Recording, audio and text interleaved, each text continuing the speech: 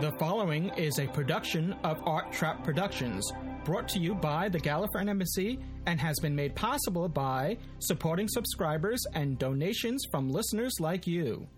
This episode brought to you by Podshock supporting subscribers. Go to arttrap.com/Podshock supporter to become a supporting subscriber. Support the show and get extra content and other bonuses. This episode brought to you by Audible. Get a free audiobook download at audibletrial.com/Podshock. Over 85,000 titles to choose from for your iPod or MP3 player. This episode also supported by the Podshock Podcast Companion app for the iPhone, iPad, and iPod Touch, now in the iTunes App Store. Live from the bottom of the memory worm jar, it's...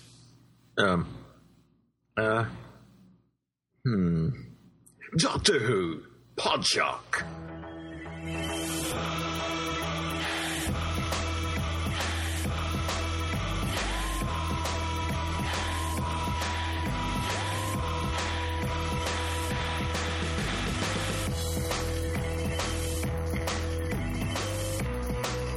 The Gallifreyan Embassy presents Doctor Who, Podshock, episode 284.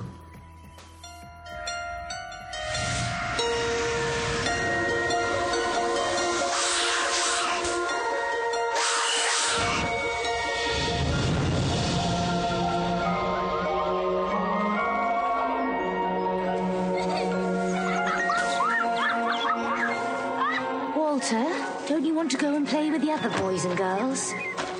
They're very nice. I don't need anyone else. He never talks to anyone. He's so alone. It's not right. It's not healthy.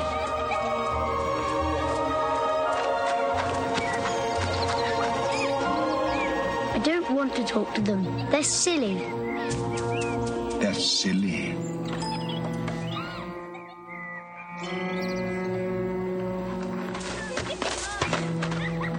Don't talk to them. They're silly. Don't need anyone else.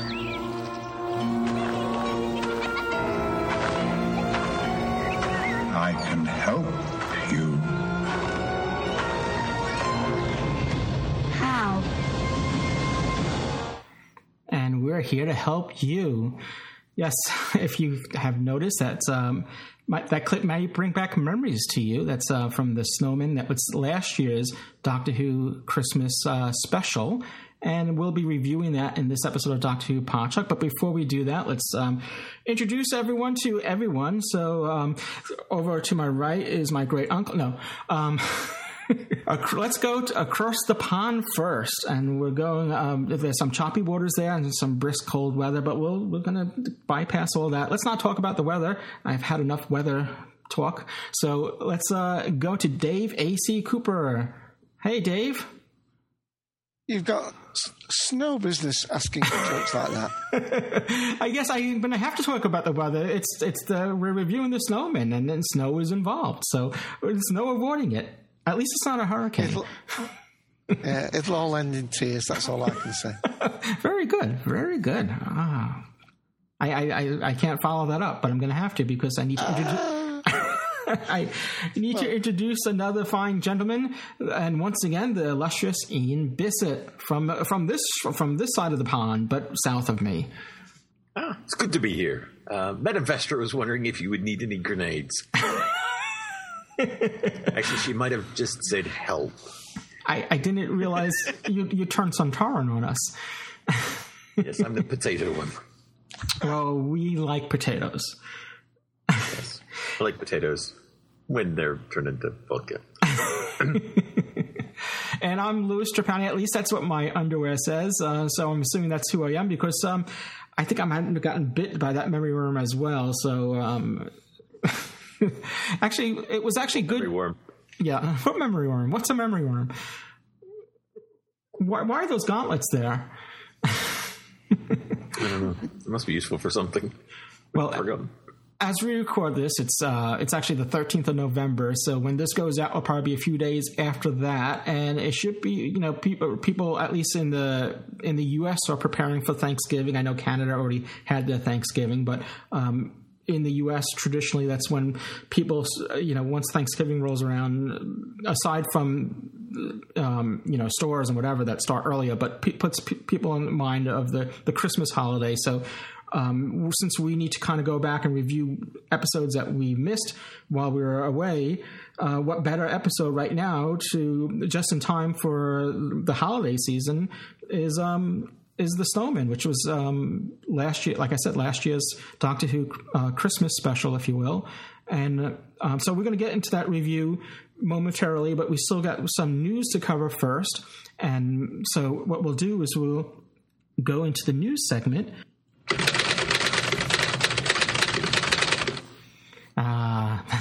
The news hounds at work in the background with their typewriters. You have a hound? I don't think hounds sound that way, but you got a better. I hear dog food's cheaper. I wasn't prepared for a dog clip. The best I can do is this. Erase memory banks. Memory erased. See, the memory worm got to K9 as well. Oh dear. All right. Well, this is something that we hope you might remember is that there's going to be a mini episode, a new Doctor Who mini episode. And when we say mini episode, it's what's traditionally what they're calling a prequel, even though technically I'm not going to get into it, but whatever. A prequel, and it's called, this is a prequel to The Day of the Doctor, which is the 50th anniversary special, which is, speaking of Thanksgiving, which is coming around Thanksgiving. It's actually on the 23rd of November. This mini episode is called The Night of the Doctor. Obviously, as I said, it sort of sets up what we're going to see at the 50th anniversary. Now, there's not a lot of details about it, and obviously we can't really talk about the mini episode yet because we haven't seen it yet. There actually was an image released today, but I don't know if we want to. Well, you're talking about the two doctors holding the sonic screwdrivers up in the air? Is that the image? No. It was an image actually from the Night of the Doctor, supposedly. That's found its way out there. It's not terribly spoilerish. It's just a bunch of women in red cloaks and stuff. Which, of course, everybody looks at that and goes, "It's the Sisterhood of it's the Sisterhood of the Flame." It's like, yeah, just like the ones in Pompeii. So, yeah. So the mini hugely spoilerish. It's just a. I'm sorry. Go ahead. I didn't mean to talk over women in red cloaks and gowns and stuff. And the cloaks, not scantily clad women. So it's no, unfortunately, or it's the shame. So the mini episodes. I'm sorry. I was just going to say the mini episode scheduled to come out this Saturday. I just want to be clear that that's the Saturday at the time we're recording this. So I'm not sure when this episode gets out, but it may have just, when you listen to it, it may have just premiered or it's about to premiere. So in which case, it's either spoiler for something that's about to happen right now, or it already happened. It's old hat for you already. And knowing you, when I say you, I'm talking about Doctor Who fans in general. You've probably seen it countless times and went frame by frame and saw every little detail that there is. Saw the Ronnie in the background. In the background and alligators in the sewer. No, I'm just the Ronnie in the background. Now, another thing I was going to say is that wasn't the rumour about this Night of the Doctor is that it was going to feature a Doctor, but not necessarily they were saying which Doctor was going to feature in it. There's a witch Doctor involved? Yeah. Well, yeah, we don't. I mean, it's not a spoiler because it's been all. I mean, it's all common knowledge now. But we know there's at least 3 Doctors to choose from right now. If you count one of them as the Doctor, yeah. There's so many theories out there, and people have been sharing it on the net and about the John Hurt character. So some of them are pretty interesting, but even though it's all speculation, sometimes I worry about talking about speculation because some of the speculation may actually be the case, and then we're spoiling it for people. So I don't know. It's a little sticky tightrope to travel across when speculating this close to the release. Speculating about the speculation of, may or may not happen to come or not. But just as far as the Day of the Doctor, the actual anniversary special, it's a 75-minute episode according to what's released. It's coming out on November 23rd, the 23rd of November at 7:50 p.m. on BBC One, and then it's on BBC America as well. Is it going to be the same date? Is it the 23rd? Are they still keeping the same schedule like that? So. Yeah, I think they're trying to. Yes. Yeah. Because there's also the Children in Need on Friday, and they're also with the Children in Need. They're having a clip. They're going to be showing a clip from the Day of the Doctor. So, do you think the mini episode will also be during Children in Need, or would this be separate? Well, this is a rather strange thing here in the UK because in previous weeks, some fans of the UK have been moaning about, BBC America's got the, Doctors Revisited and BBC this is getting that. And we were feeling rather short shrift here in the UK. And now suddenly, it's almost as though, the bubble's really swelling up. I mean, we're getting Doctor Who interrupting idents during the course of shows. We're getting little views of the TARDIS appearing in certain shows, like the Graham Norton show, and we're hearing about radio. Doctor Who radio trailers and all sorts of things, and suddenly, there's almost this, explosion of things, because of course when we think about it, and I find this very difficult to believe, guys, that after all this long wait that seems to have dragged on, we're now 10 days away. It's I just remember last year it's like, it feels like it's never going to come, and now it's here, and it's like before we know it's going to be gone. The count. Yeah, they did say that. You got to hand it to Stephen Moffat. He said that Doctor Who's going to take over TV. Take over everything. So it looks like there's been some definite plans, at least waiting until now. They're definitely spreading things out, though, because this past weekend they released first of all, we failed to mention this, that there was a trailer, if you will, a promo video for Day of the Doctor that was originally leaked out. It was, I think, from a Spanish market television station, because it had, I believe it was Spanish, or if I'm not mistaken, non-English subtitles on this promo, and then this got pulled from the various sources on the internet, and then the BBC actually released the legitimate one, which I believe the first one was 40 seconds long, and then they released a second one, which was, I think, a minute and change. About 80 seconds long, yeah. Yeah. So those both came out on, and then BBC America had their version, which was similar. Had some slight alterations, nothing major. I think Mike, one of our company collectives, said that it was just slightly in a different order, that you didn't actually get any nothing new, just rejigged. Yeah, so you would have to kind of watch them side by side to really, because I didn't see any differences. So other than the BBC thing at the BBC America screen at the end, and of course the little bug in the corner that says BBC America instead of BBC. So, but what I'm getting at is that was sort of spread across. They didn't just release both of them at the same time. That was spread across the weekend, or at least Saturday or whatever. So, what they may do, because now children, for those that aren't familiar with Children in Need, it's a fundraiser charity event that takes place every year, traditionally this time of the year, like the middle of November, or is there some sort of significance to the date? Dave? Well, they're trying to avoid, sort of that we've just had what we call Armistice Day. I think in the States it's called Veterans Day. So they obviously try and avoid the 11th of the 11th. but I think it's usually in the week following that. And, of course, it's before the Christmas schedules kick in as well.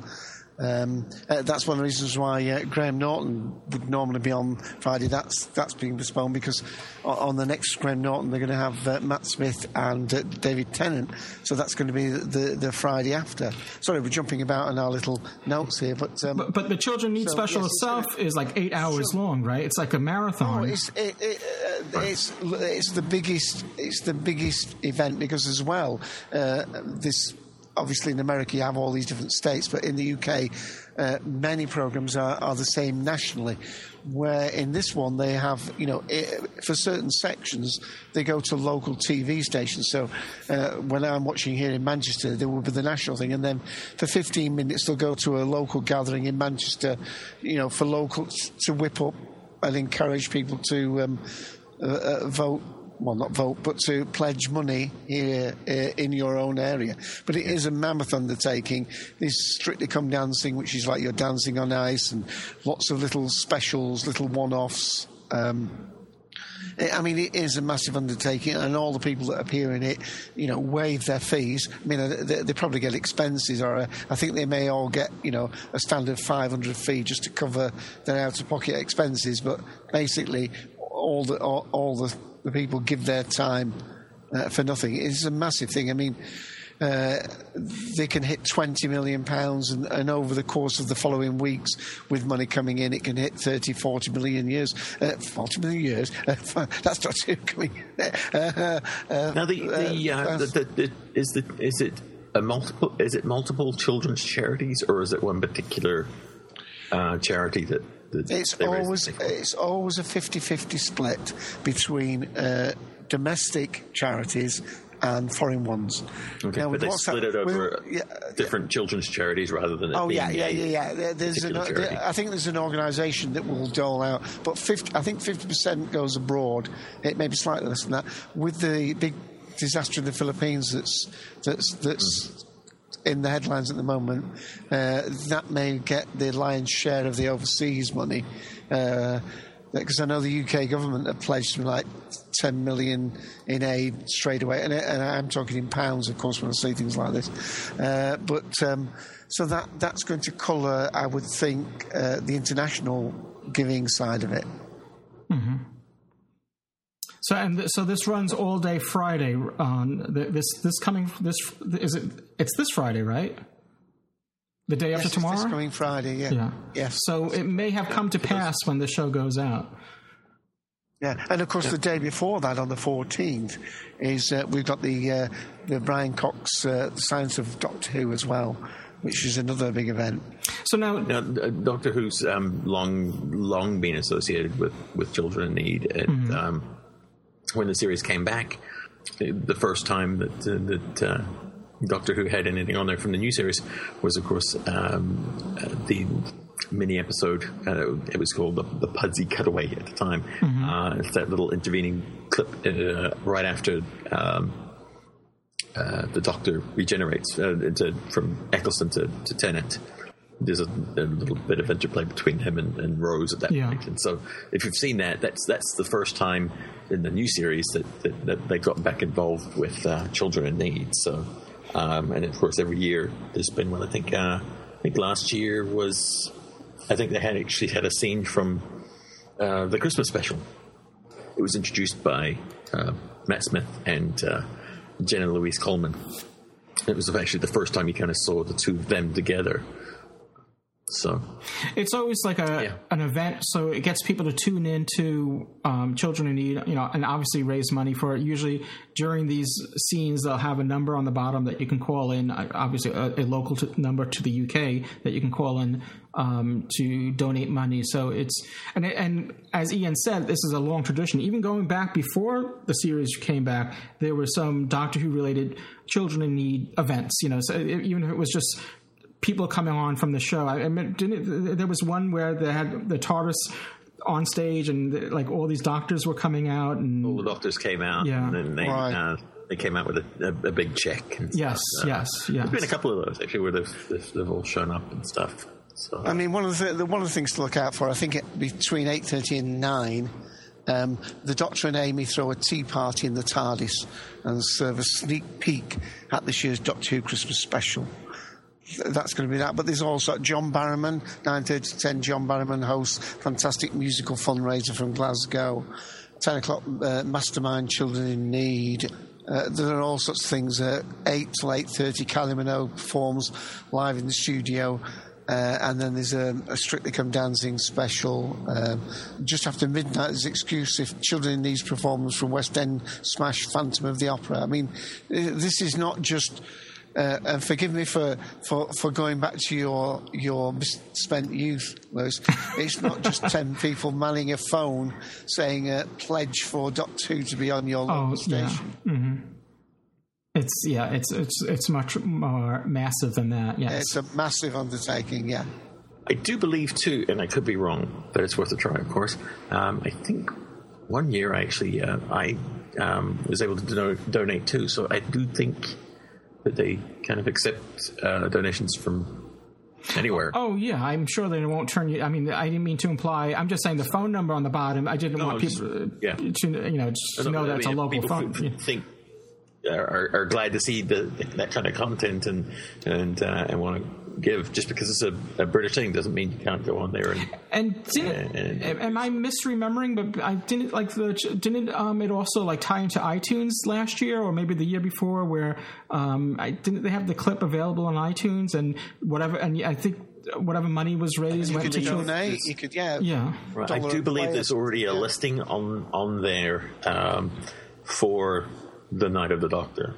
Okay, well that's you know what I urge. There's already a space reserved. I urge people to do it that way. This way, the money goes to a good cause. You get a clip, and it all works out. I mean, I'm sure it's not terribly expensive.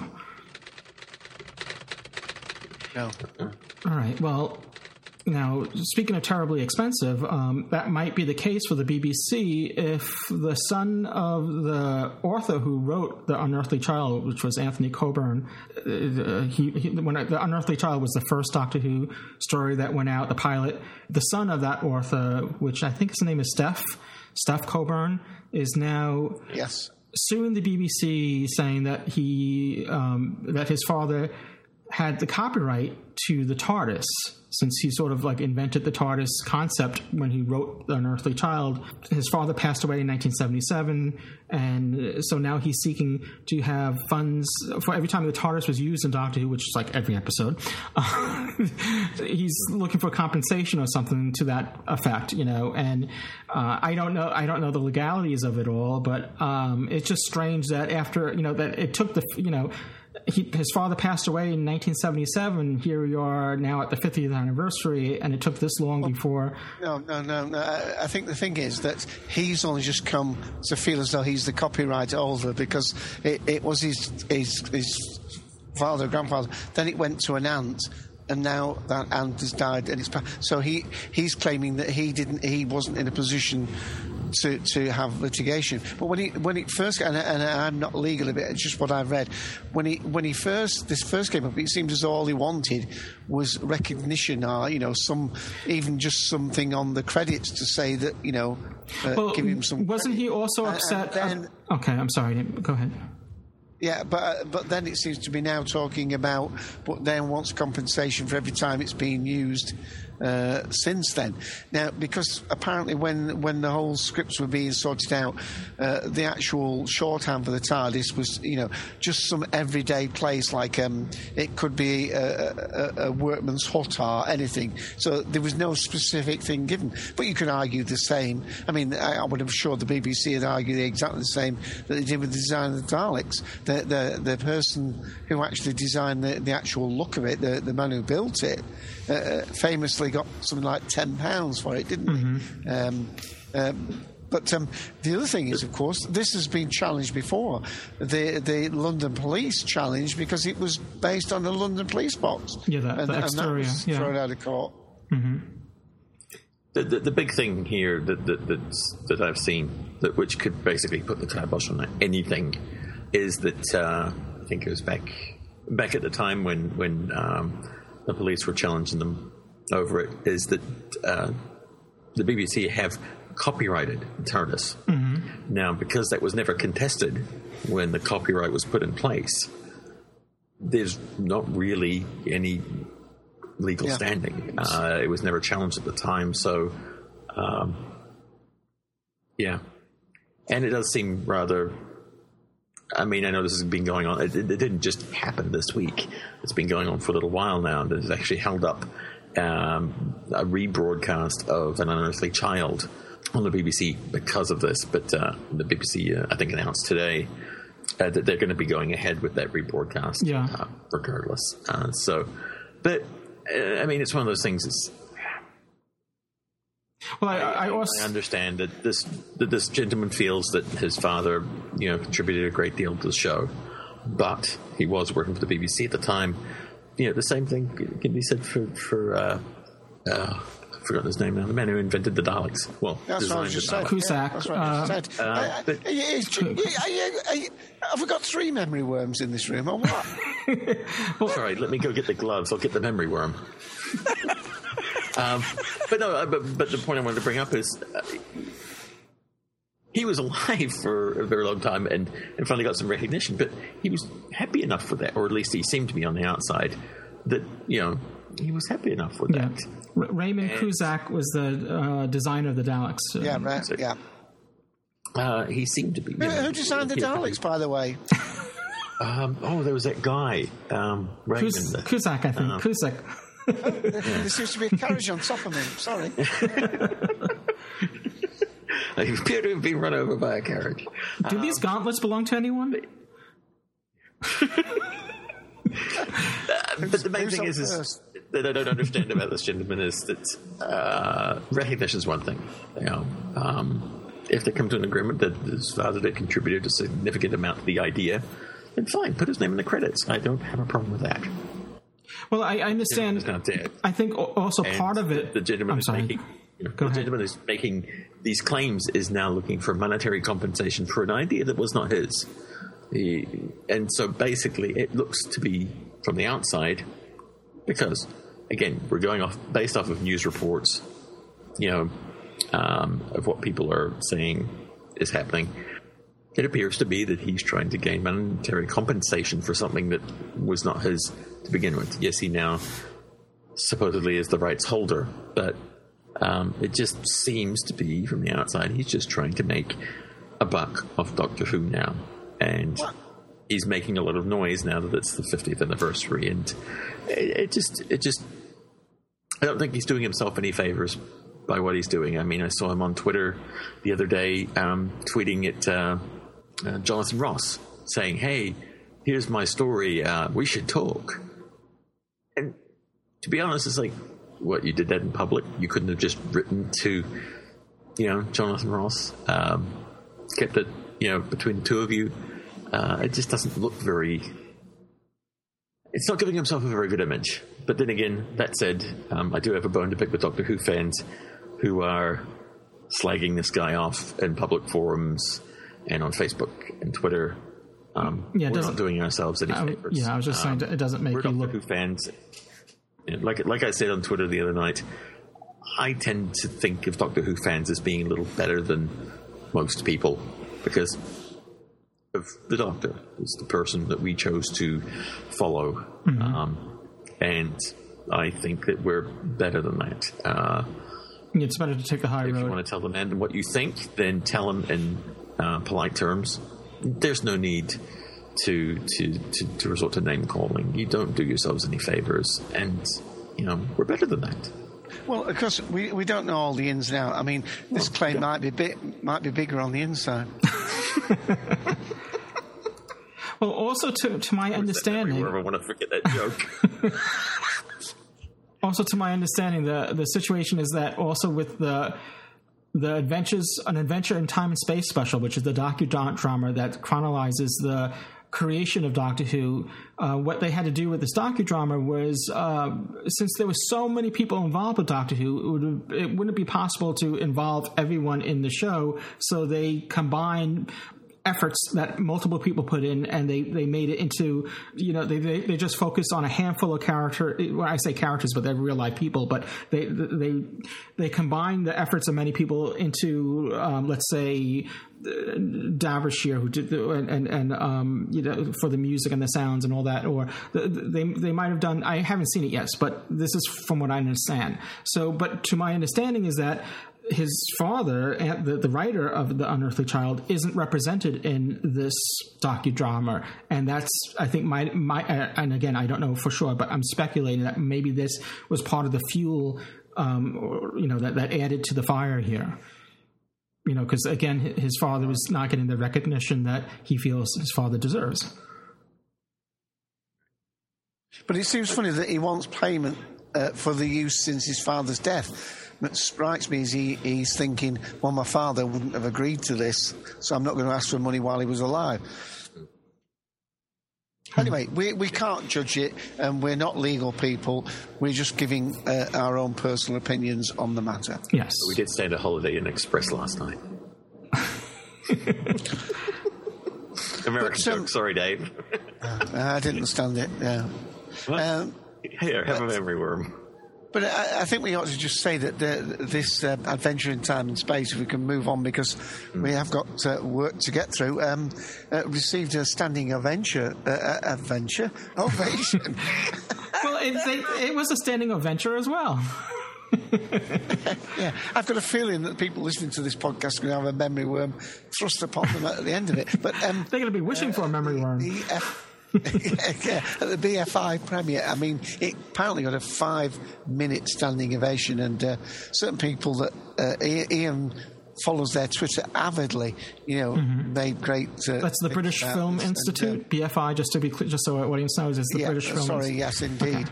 I mean, it must have been marvellous to see. I mean, apparently some people who weren't able to get tickets when they went on sale waited 8 hours outside to see if there were any tickets where people hadn't turned up, where they were ill and didn't turn up, because obviously your seats are only reserved up to a certain point. But it seems, and in fact, the only downside I can see of this is growing within a number of Doctor Who supporters, and I think Ian might actually stand amongst these, are looking forward more to the adventure in time.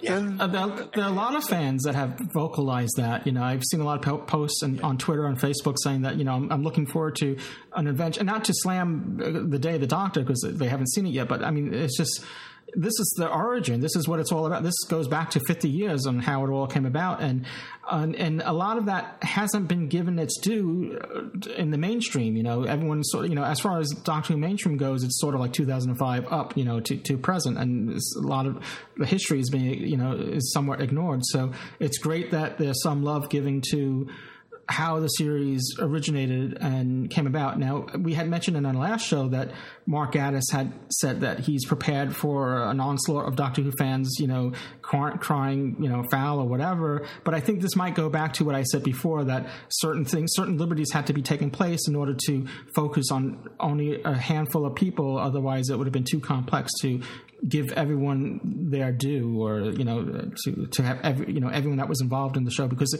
it wasn't like Gene Roddenberry with Star Trek or George Lucas with Star Wars. It was, I mean, there are a lot of people that made significant contributions to the series when it was starting, and it would be hard to encompass all of that.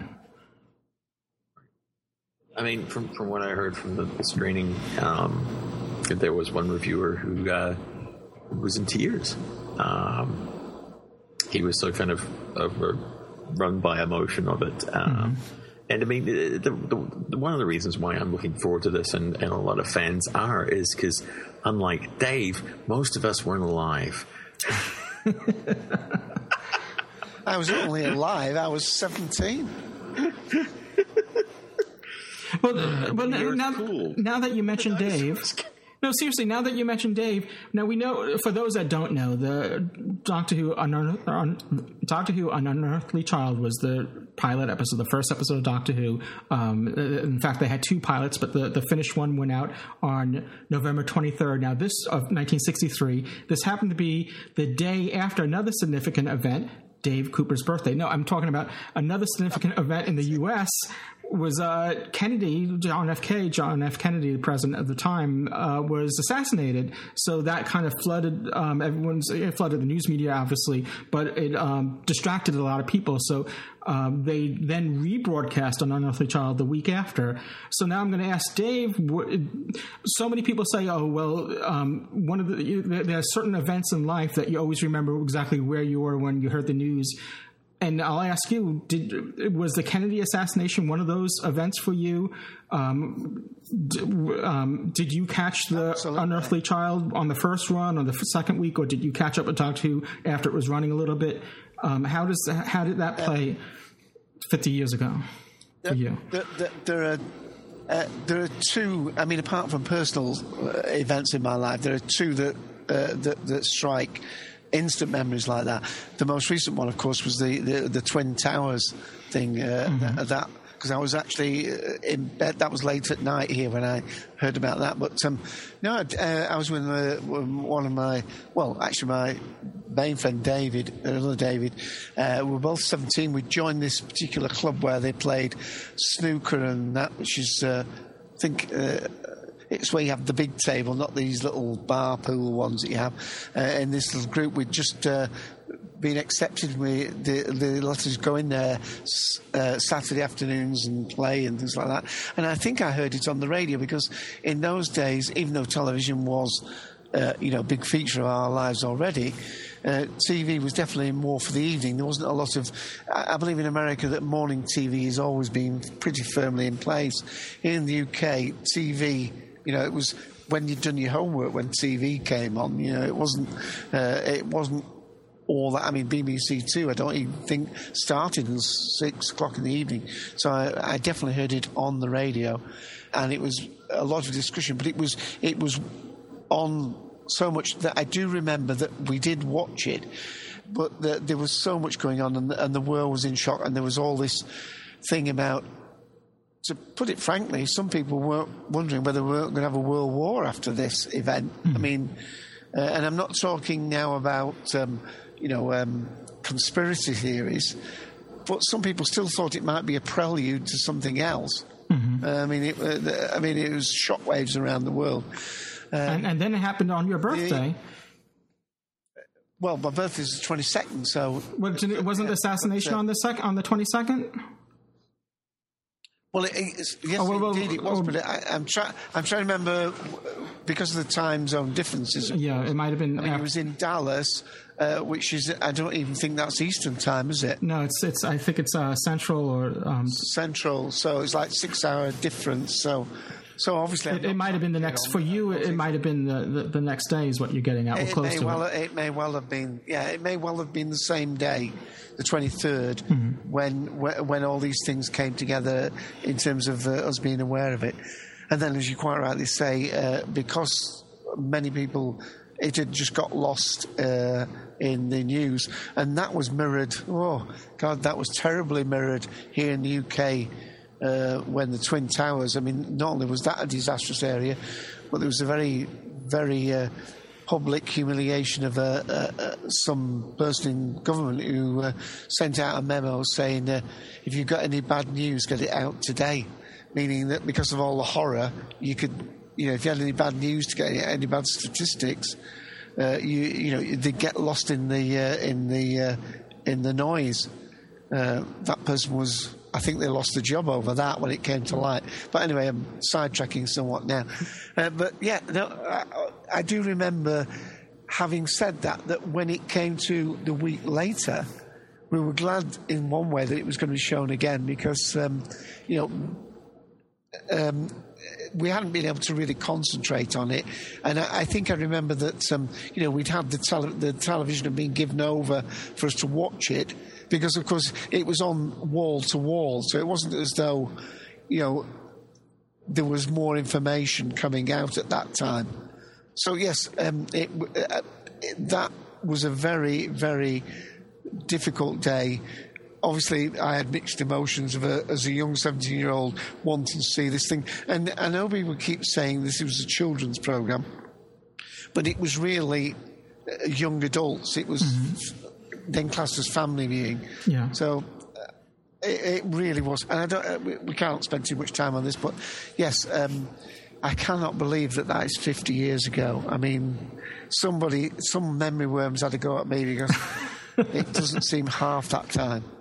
Wow. Well, I'm glad we get some firsthand information from someone that was there for the premiere at the time. I mean, for us, like Ian said, we weren't around, and we can only kind of speculate on how it was, and so I think we're all looking forward to this an adventure in time and space. It's due out a couple of days before the 50th anniversary, right? I think maybe the 20th. Yeah, on the 21st. Yeah, 21st. The 21st. And by the way, we didn't just say when we mentioned the Unearthly Child showing. That was going to be they're rebroadcasting that, a cleaned up version. Yeah, but no. It's going to be like an enhanced version, I think. Like they're well, I don't know about. I mean, are they like upscaling it to HD maybe, or? That's possible, but apparently it is supposed to be a cleaned up version of it. Okay. And they took out all the cuss words. Feverishly all that swaggering and swearing that the Doctor does. Yeah. There's that bit where the policeman at the front at the beginning trips over and starts cursing and swearing. Well, that's one of the trivia questions of Doctor Who. Who was the first face you saw on Doctor Who? And of course, it's the policeman outside. But apparently, two different actors played that. One for the pilot episode, and the one that was eventually the screened episode. Yeah. Yeah, so for those that don't know, there were two pilots that were done. There was the original pilot, and then they decided to refine it a bit, and they redid the pilot again, and that was the one that actually went out. It's essentially the same pilot, but some tweaks were done. Hey, you heard us talk about the Doctor Who mini episode, The Night of the Doctor. Well, little did we know when we recorded this that hours after we were done recording this episode, the BBC released Night of the Doctor, the mini episode, much sooner than we had anticipated. It was our understanding that it was going to be released over the weekend, and it was released on Thursday, early Thursday, I should say. Therefore, we didn't have a chance to talk about it in the news section. But if you skip to the end of this episode, well, don't skip, but when you get to the end of the episode, there'll be some comments about Doctor Who, The Night of the Doctor, which is a new mini episode. By the time you hear this, it may not be as new, but it will still be fresh. In case you haven't seen it yet, that's why it's being put on the end of the episode, so this way there's no spoilers, so you don't have to fast forward. You can just play naturally, and it will be there at the end. So at the end of this episode, I'll have some comments about the Night of the Doctor, and then in our next episode, we'll have more discussion about Doctor Who, the Night of the Doctor, and the few surprises that it had for us. And if you have not seen the mini episode yet, Doctor Who, The Night of the Doctor, what are you waiting for? You can watch it on our website. It's available. It's up on our site. Go to podshock.net or gallifreymbassy.org, and you can. It's posted up there. It should still be on the front page. You can watch the mini episode, The Night of the Doctor. We're going to take a quick break, and then we're going to come back with our review of The Snowman.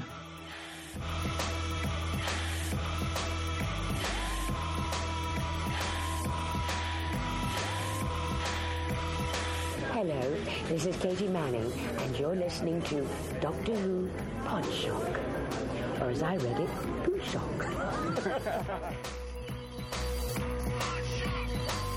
Hey, what will you be listening to after this podcast? Yes, when Doctor Who Podshock is over, and yes, it does come to an end at some point, what will you be listening to?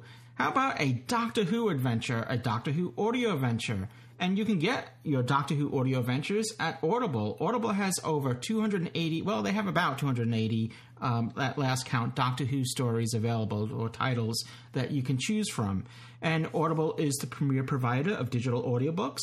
They have over 85,000 titles to choose from in all different genres, not just Doctor Who, not just science fiction, but also comedy, business, romance, etc. Audible has it. Audible will play on your iPhone. The titles will play on the Kindle, Android, over 500 devices for listening anytime and anywhere. And for you, listeners of Doctor Who Podshock, Audible is offering your free audiobook download with a free 30-day trial, so you have a chance to check out their service. Now, how do you get this free audiobook? Well, simply go to audibletrial.com/Podshock for your free audiobook.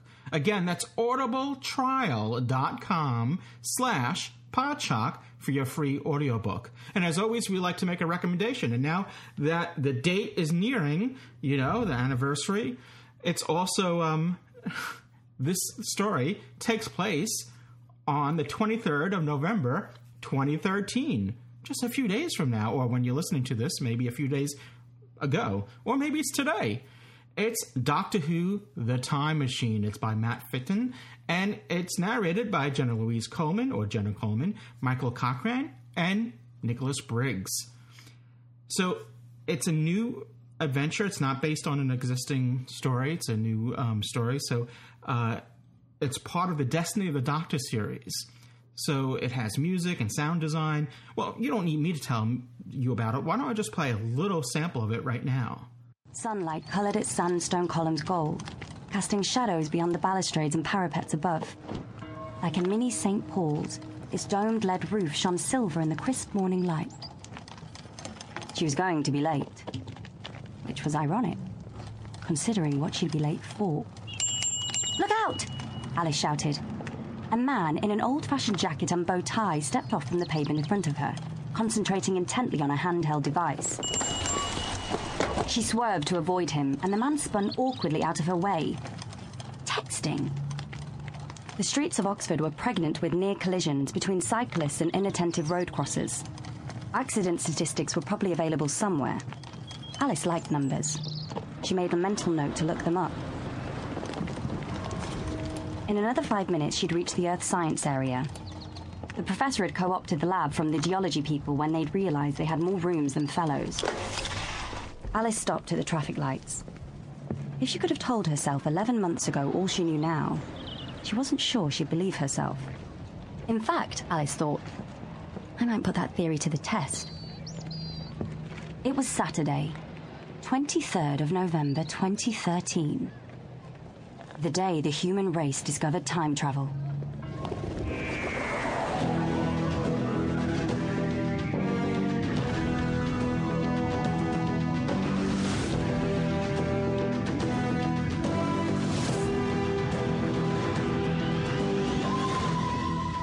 Doctor Who, The Time Machine, performed by Jenna Coleman, with Michael Cochran as Chivers and Nicholas Briggs as the Krivits.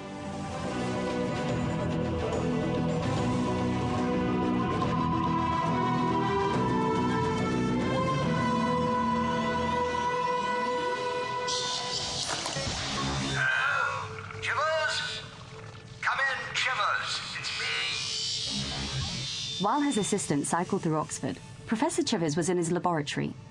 His trembling fingers adjusted a set of controls and the static cleared. I am receiving you. Go ahead. We're on the final street.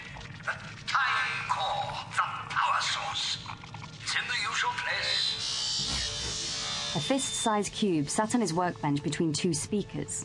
It looked like smoked glass, yet magnetic clips held wires to its surface connected to an amplifier. Green bars bounced on the display in time with the voice. Thank goodness for Alice, the professor thought. She'd be here soon.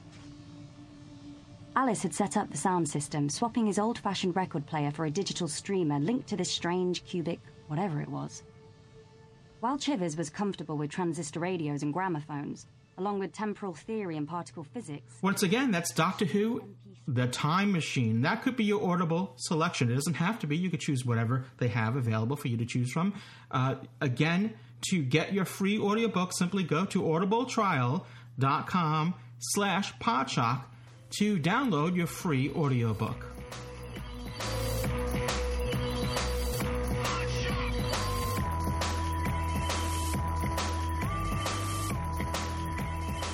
All right, we're gonna. Are we going to do the news now? Yes, someone got the memory worm. Yeah, because I've just seen that the BBC have just released a video of an event by BBC Cymru Wales where the Doctor Who leads writer Stephen Moffat looks back over 50 years of the show. An evening with Stephen Moffat. Oh. No, I didn't know about that. BBC iPlayer. Excellent. Yeah, I believe that was a live event that happened, I think it was like last week. And I'm trying to now find where I read about the fact that it was going to be a cleaned up version of An Unearthly Child, and I'm sure I did see it, but I can't see the link now, so apologies if that's not the case, but obviously it's definitely going to be cleaned up from the original viewing of it, but I definitely thought that I saw that. Get out of my bloody TARDIS. It's going to have new effects. Guido's going to show... What are you doing sneaking around my bleeping scrapyard, bleeping bleepers? Well, I'll tell you what, as long as it's not a colorized version, that's all I'm saying. No, they're going to have Guido. They're going to have Guido shoot first, though.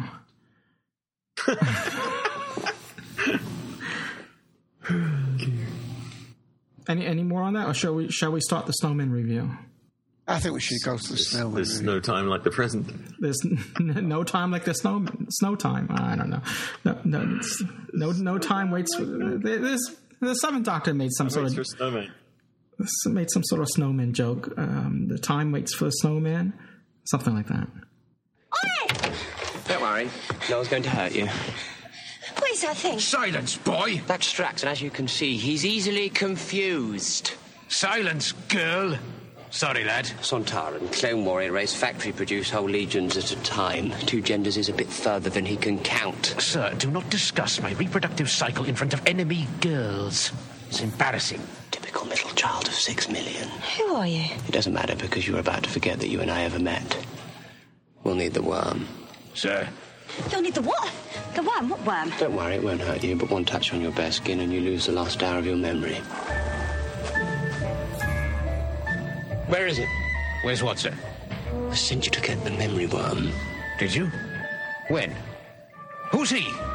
What are we doing here? Look, it's been snowing. You didn't use the gauntlets, did you? Why would I need the gauntlets? Do you want me to get the memory worm? Well, can you see it? I think I can hear it. Oi! Don't try to run away. Stay where you are. Why would I run? I know it's going to happen next and it's funny. What's funny? Well, your little pal for a start. It's ugly little fella, isn't he? Maybe. He gave his life for a friend of mine once. Then how come he's alive? Another friend of mine brought him back. I'm not sure all his brains made the return trip. Neither am I. I can see it. Ooh! Can you reach it? Have you got it? Got what, sir? Because these are the gauntlets, aren't they? Sir, emergency! I think I've been run over by a cab!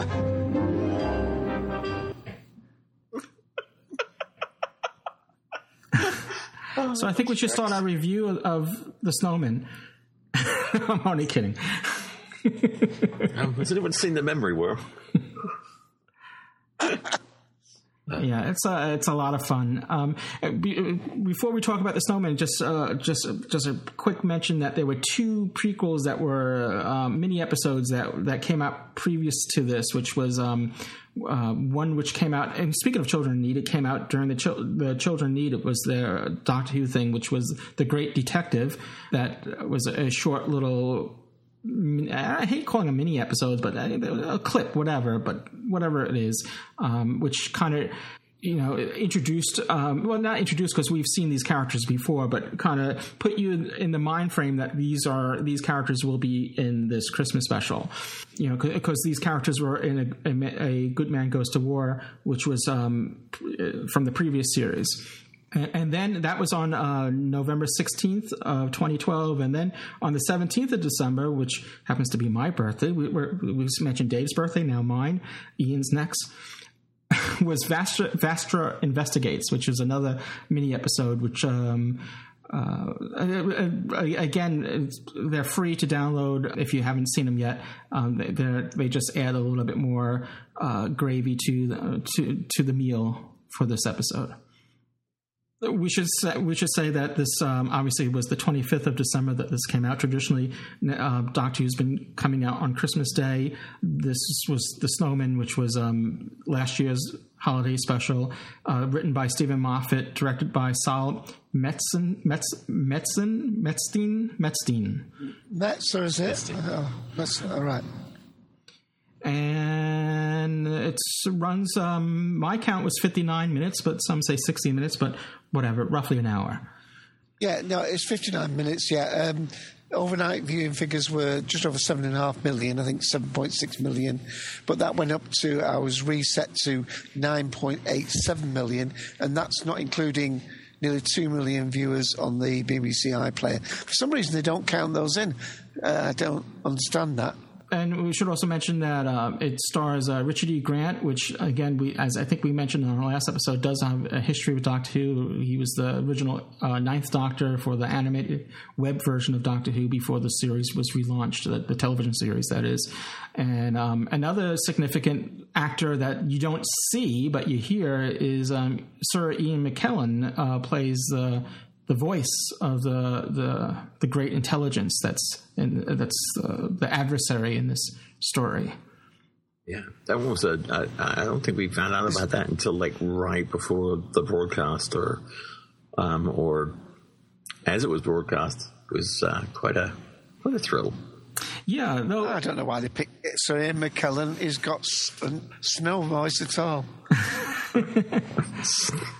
Though at the same time, it's somewhat disappointing because I enjoyed this episode very much. It's just if the biggest weakness for me is actually the threat, is if you will, the villains or the adversary. Just it wasn't as silly as some of the other villains that we've seen in Christmas specials, so we'll give them that. And also, and at the time I thought it was a returning character, but in hindsight, I think this is a sort of a prequel to maybe the Patrick Troughton stories with the Great Intelligence. And we'll get to that a little later on. We have a clip that sort of references that. But it also introduces, in a sense, even though we've seen her before, but it introduces Clara, the character of Clara. Now, we've obviously, the series before, we've seen Jenna Louise Coleman playing Oswald, but we were all mystified because we didn't know who she was, because we knew that the new companion was going to be called Clara. So who was this, So now we meet Clara, and before we go any further, spoiler alert, we're assuming you've seen this. It's a year already. It's a review. Of course, yes. Spoilers. All right. Well, I just want to be clear. I don't want anyone yelling foul because Clara doesn't make it through this episode. But from the Asylum of the Daleks, of course, we weren't sure whether this was going to be some distant ancestor, not an ancestor, because she'd be a descendant, wouldn't she? We're not sure whether that's right. The person in that would be a descendant of the Clara that we then see in The Snowman. Not the same person at all, but 10 generations further down the line when we're into space and so on. Well, I mean, another thing which I sort of liked about this story as a whole is that even though it's a Christmas story, it wasn't too Christmassy. Lately, the Christmas specials seem to be a little. The previous one, Snowden, have you seen? Yeah, but the previous one, it seemed like whatever from 2011, whatever the Christmas special was then. I can't remember the name. It seemed like it was a Christmas Carol. Yeah, so it seemed like a Christmas special with the Doctor, guest starring the Doctor. It didn't seem like a Doctor Who episode. This one seemed more like a Doctor Who episode that happened to be taking place around Christmas, and but it wasn't so heavy-handedly Christmas. And I've been saying that for a while, that Christmas specials don't need to, you don't need to have all the Christmas elements in it to make it a Christmas special. You could just have the goodwill to man, that type of stuff, that theme within an episode, and still make it a Christmas special without having it, so Christmassy. I don't mean to be a Scrooge. I'm just saying that it doesn't. You don't need to be, chained to the iconography of Christmas. Yeah, you do. It's got to snow, and you got to. Yeah, it's got to be Christmas. Which is why I'm not really a big fan of them. But I mean, I don't know how you listen want to these two. Hey, what? Humbug and all. Cool minute. Hang a minute. This guy, the guy who's now complaining now, I think he's had a memory worm because when we talked about it last time, you spent 30 minutes talking about the new TARDIS interior and the new credits, and about 10 minutes on the story. Yeah? Because there's nothing wrong with it, because Clara was in it. Oh my! It's going to be one of those. Well, no. I'm sorry. No. Jenna Louise Coleman. Jenna Louise Coleman did do very. Is excellent in this story. Oh, absolutely, yeah. And I always felt she would do, especially in this historic one. Of course, I've said before that that new recent series that was done in the UK about the Titanic and the different levels of what was happening on. They took the same time period of the Titanic sinking, but they showed it from different aspects of the ship, from the officers, from the third class compartments, the first class, so that they would show interweaving. And she played a young waitressy girl in that, and she was excellent. By the way, one of the things that immediately when I was rewatching this to talk about it tonight was the very first scene that we see her in, where she's actually in the in the pub and got a train hand.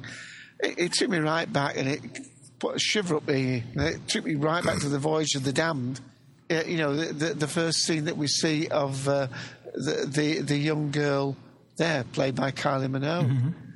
Because they're exactly the same thing. She looks across the room. Of course, David Tennant's in the bar there. But what I mean, do you want to just talk and get them out of the way, talking about the new TARDIS interior? Well, I'm glad you brought it up, because it's significant in that respect as well. That it introduced the new TARDIS interior, which up to this.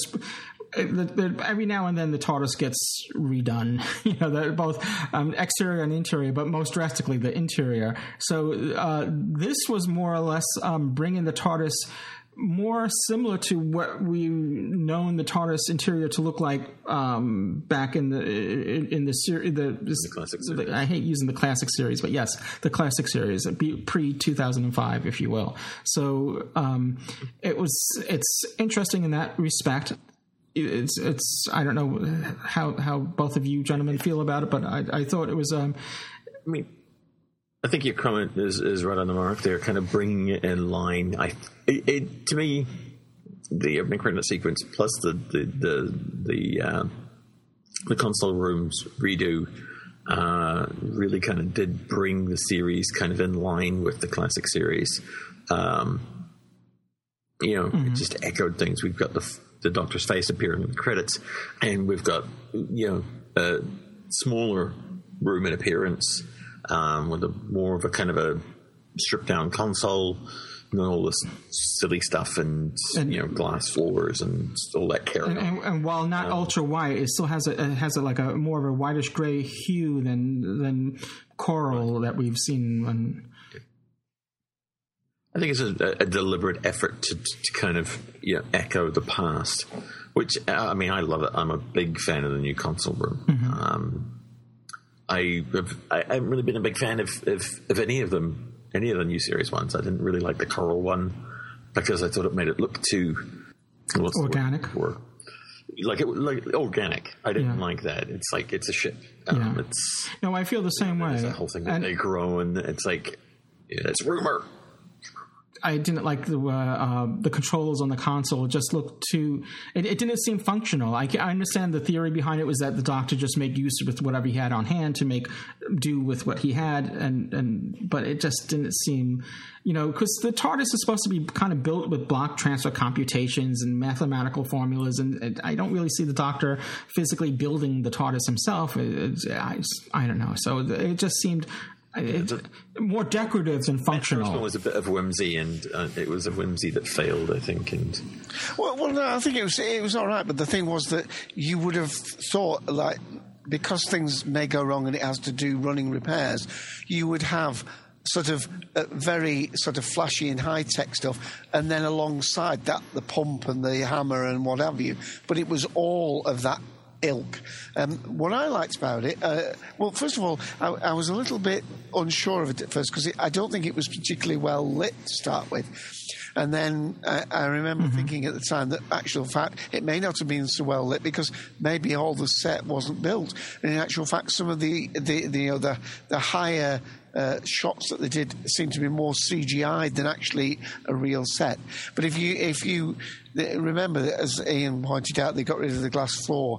I think they went for a very polished and flat floor.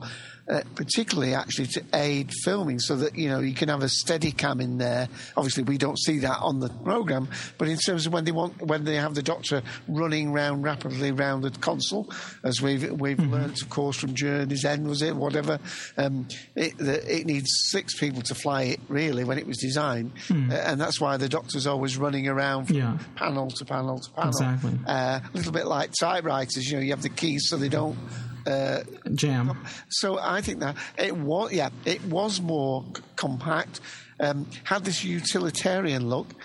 I seem to remember thinking, and we talked about it somewhat, that the actual column area, thank God they got away from that fanciful one before, but they've gone more back to the 8th Doctor console look in the central column area.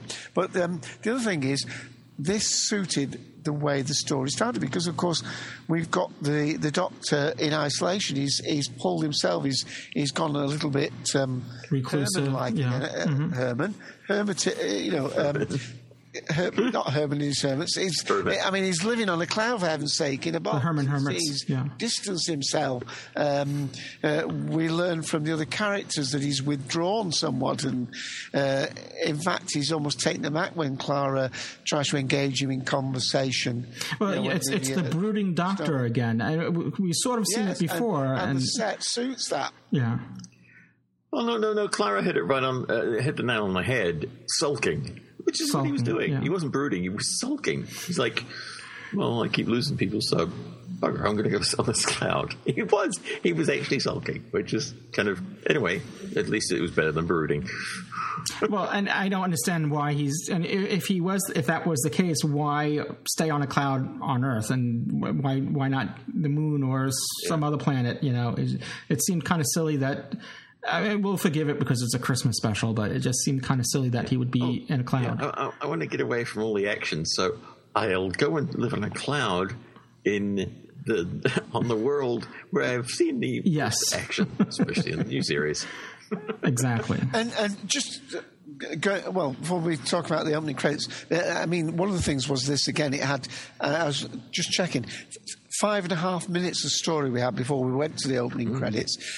We had one of the first occasions, I think, of the actual year being shown clearly. this has become... it's almost chiseled into mountains now, isn't it? In some of the more... Hello, sweetie. Oh, so yeah. 1842, when we first see that first clip, when we see the young boy and apparently the snowman that he's building is talking to him, and then it says suddenly jumps 50 years later. So the main story takes place in 1892, when I wasn't around, Ian. But there's you were on holiday? There's a good 5.5 minutes there of good story, beautifully set. Even if I go back to what wasn't a Christmas special, but the next Doctor, which I have mixed feelings about. I remember saying about that, I thought it was going to be an alien world because it didn't really look...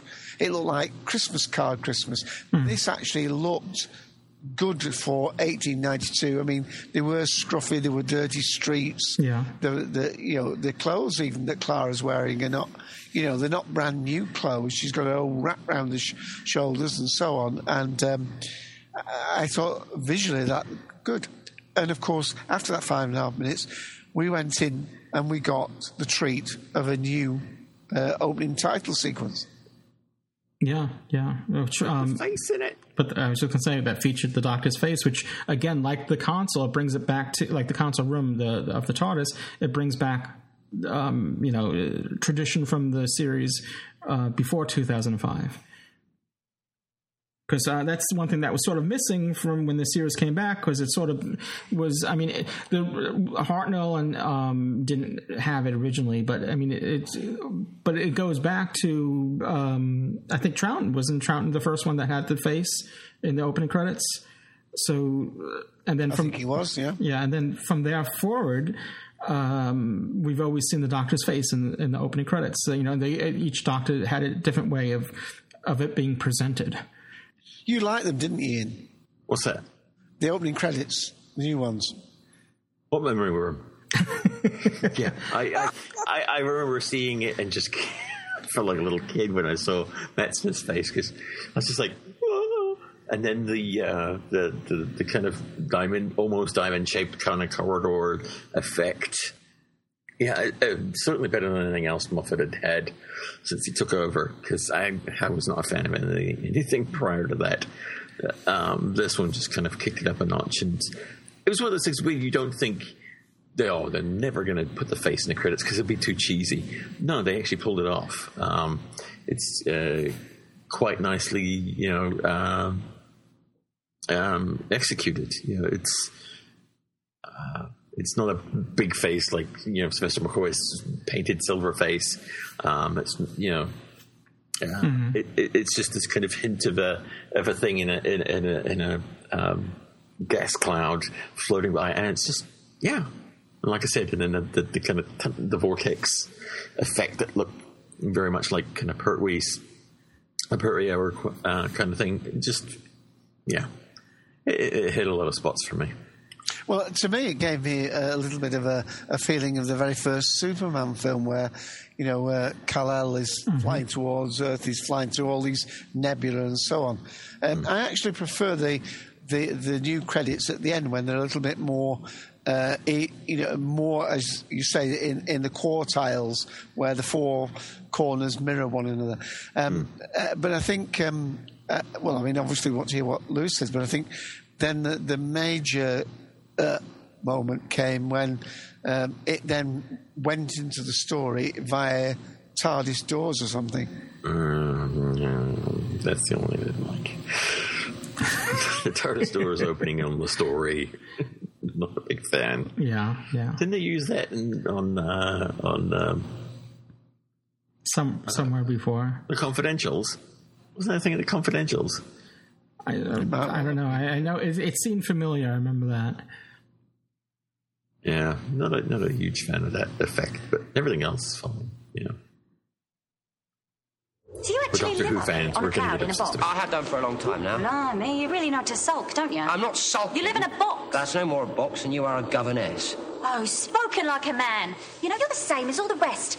Sweet little Clara works at the Rose and Crown. Ideas about their station. Well, for your information, I'm not sweet on the inside, and I'm certainly not...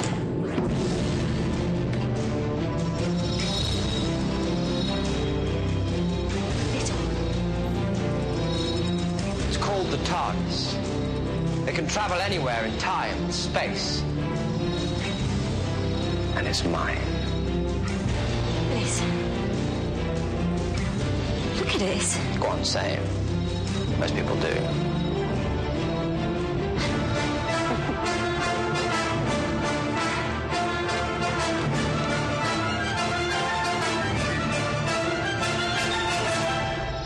Smaller on the outside. So I think we all enjoy Clara's character, the music, and Jenna Louise Coleman portrayal of her. With that said, do you think it seemed a little premature for the Doctor to be handing his key over so soon after meeting her?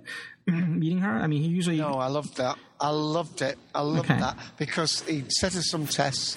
Because prior to that, we'd had the fact that she'd followed him to the park, noticed him disappear. She saw that he pulled the ladder down.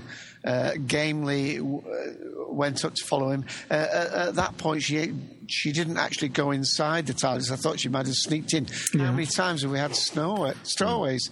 Exactly. Stephen, I think, was a stowaway. That's what I was expecting too. Yeah, which so it's great. And of course, we had them climb up this long stairs, which later, the second time they go up it, she sort of says something like, "How have we got up here so quickly?" And he says something like it's longer on the inside. Something like that, yeah. Shorter on the inside, or I don't know. No. I think Perry corrected us on that. It was longer on the inside. He should have said it was short. It's longer on the outside, so it looks very long, but when you climb up it, you get up it quickly because it's shorter on the inside. Right. Yeah.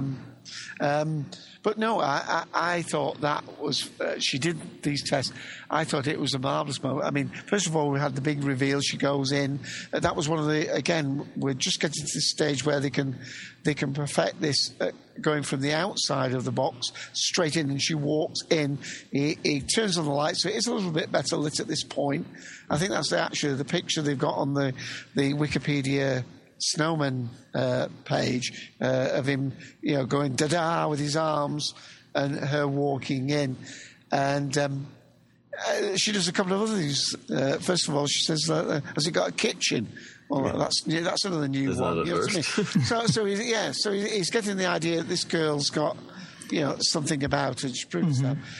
And I must admit, I've got mixed feelings about Christmas specials, but when that happened, I was thinking, wow, this is going in a different direction than I thought. I mean, it was a little bit like the Girl in the Fireplace, where we suddenly have a horse and you think, what the hell's that doing there? No, I thought that was a very, very, very memorable moment in the whole story there. And, of course, there's that classic scene of her falling back. Of course, then there'll be lots of kids saying, well, Mum, why didn't you just materialise and save her, Right. So she dives into the swimming pool. Oh, no, we've done that. Yeah. I mean, it was one of those necessary things, and the whole thing of the Doctor acting so quickly to basically, she's the rebound girl. She's clever. I'm going to give her a key. Yeah. And, of course, he celebrates too quickly, and it gets, the wind kicked out of his sails. Well, she did kiss him first. Finish the mission. I mean, there was like an intimate, not a sexual or it was sort of I don't know, a friendly kiss, if you will. but then the Doctor was sort of was sort of very affectionate towards her as well. There seemed to be a definite chemistry between the two. Oh, he got his bow tie a little bit straightened, yeah. Mm-hmm. He did in the mirror. Yes, yeah. Bow ties. When she was saying it's getting colder in here, yeah, bow ties are cool. Yeah, I mean, going back, I mean, one of the things about this thing, it's called the Snowmen. The Snowmen are supposed to be the main foe in this, and of course, as things evolve, we find out that it's not. It's this great intelligence. I mean, the worst scene for me in the story, well, the poorest scene, I didn't like that where the Doctor actually goes in and confronts him and tends to be Sherlock Holmes. Yeah, and this. Go on. No, I was just saying, didn't they also enhance that by putting the Sherlock music, the soundtrack? Didn't Murray Gold? Yeah. Go ahead. Indeed, yeah. And of course, tongue in cheek as well. Mark Gatiss is involved in bringing Sherlock back to our screen. So a bit of a tongue in cheek joke, I thought. But I mean, it had been talked about, prefaced a little bit by when Madame Vastra is on the street earlier, and there by Dr. Simeon, he's called, isn't he? Confronts them, and he says, "Oh, it's the woman who the magazine's based on, and a companion." And of course, then we get almost a Russell T Davies-ism saying, I don't like the fact that you're implying impropriety. We're married, and so on. Yeah, well, I think that that whole Vastra and her wife Jenny, and along with Strax the Centauran, I think that that trio worked very well. In this episode, it applied. It gave us some comic relief. Of course, Strax is very unintentionally funny. And it sort of it gave that lightheartedness to the Christmas special. So I didn't really have I guess the only problem I did have was that the people of that time was a little bit too accepting of Vastra's reptilian skin. Is that a skin condition? I don't think they were that daft to think that, oh, it's just a skin condition. I mean, she's obviously a reptile if you look at her skin. Well, just to bring that in, have you got the clip for the pond bit? I'm not sure which is which. We'll play the next one in order, which is this here. You know what this is, big fella? I do not understand these markings. A map of the London Underground, 1967. Key strategic weakness in metropolitan living, if you ask me. But then, I have never liked a tunnel. Enough of this. We are powerful, but on this planet we are limited. We need to learn to take human form. The governess is our most perfect replication of humanity. What's happening to its voice? Just stripping away the disguise. No! Stop! Stop that! Cease! I command you! Sounds like a child. Of course it sounds like a child. It is a child. Simeon is a child. The snow has no voice without him. Don't listen to him. He's ruining everything. How long has the intelligence been talking to you? I was a little boy. He was my snowman. Oh, well, it didn't have the pond in it, but it did. No, the pond's a little bit earlier. I can play that in now if you would like. We are the Doctor's friends. We assist him in his isolation, but that does not mean we approve of it.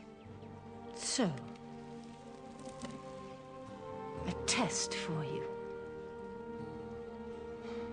Give me a message for the Doctor. Tell him all about the snow and what fresh danger you believe it presents. And above all, explain why he should help you. But do it in one word. You're thinking it's impossible such a word exists, or that you could even find it. Let's see if the gods are with you.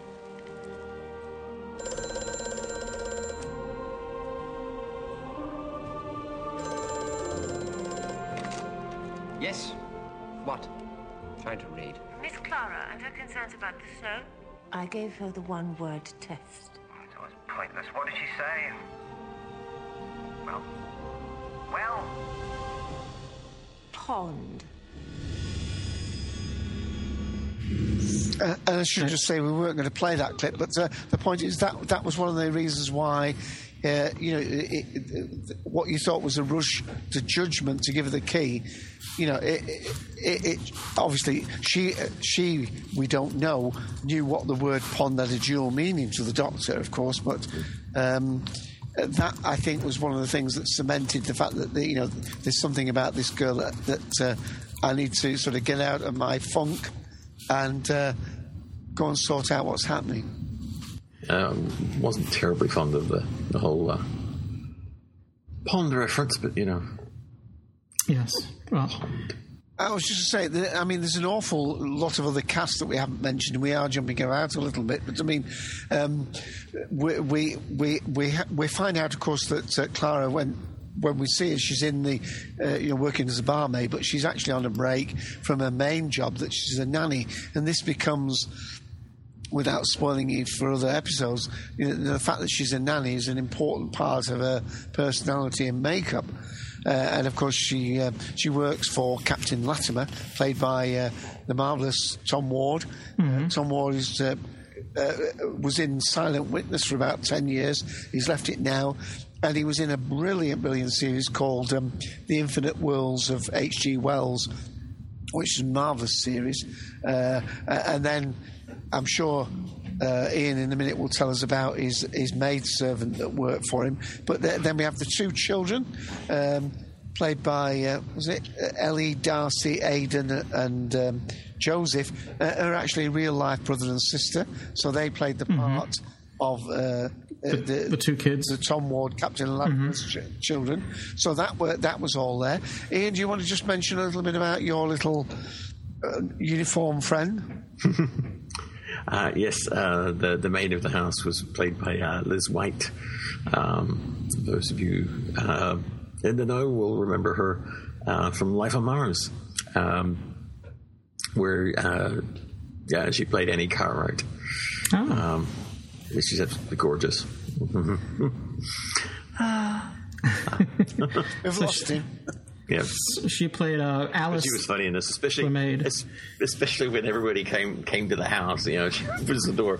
There's Men of Vestra, and then she turns around and there's Strax. Out of my way, boy. Yeah, he said no, she called her human scum, if I recall correctly. She's out of my way, human scum. I was enjoying this whole story until we got back to the house, and then I must admit, I felt, and this is the scene where, of course, where the ice creatures come out of the pond.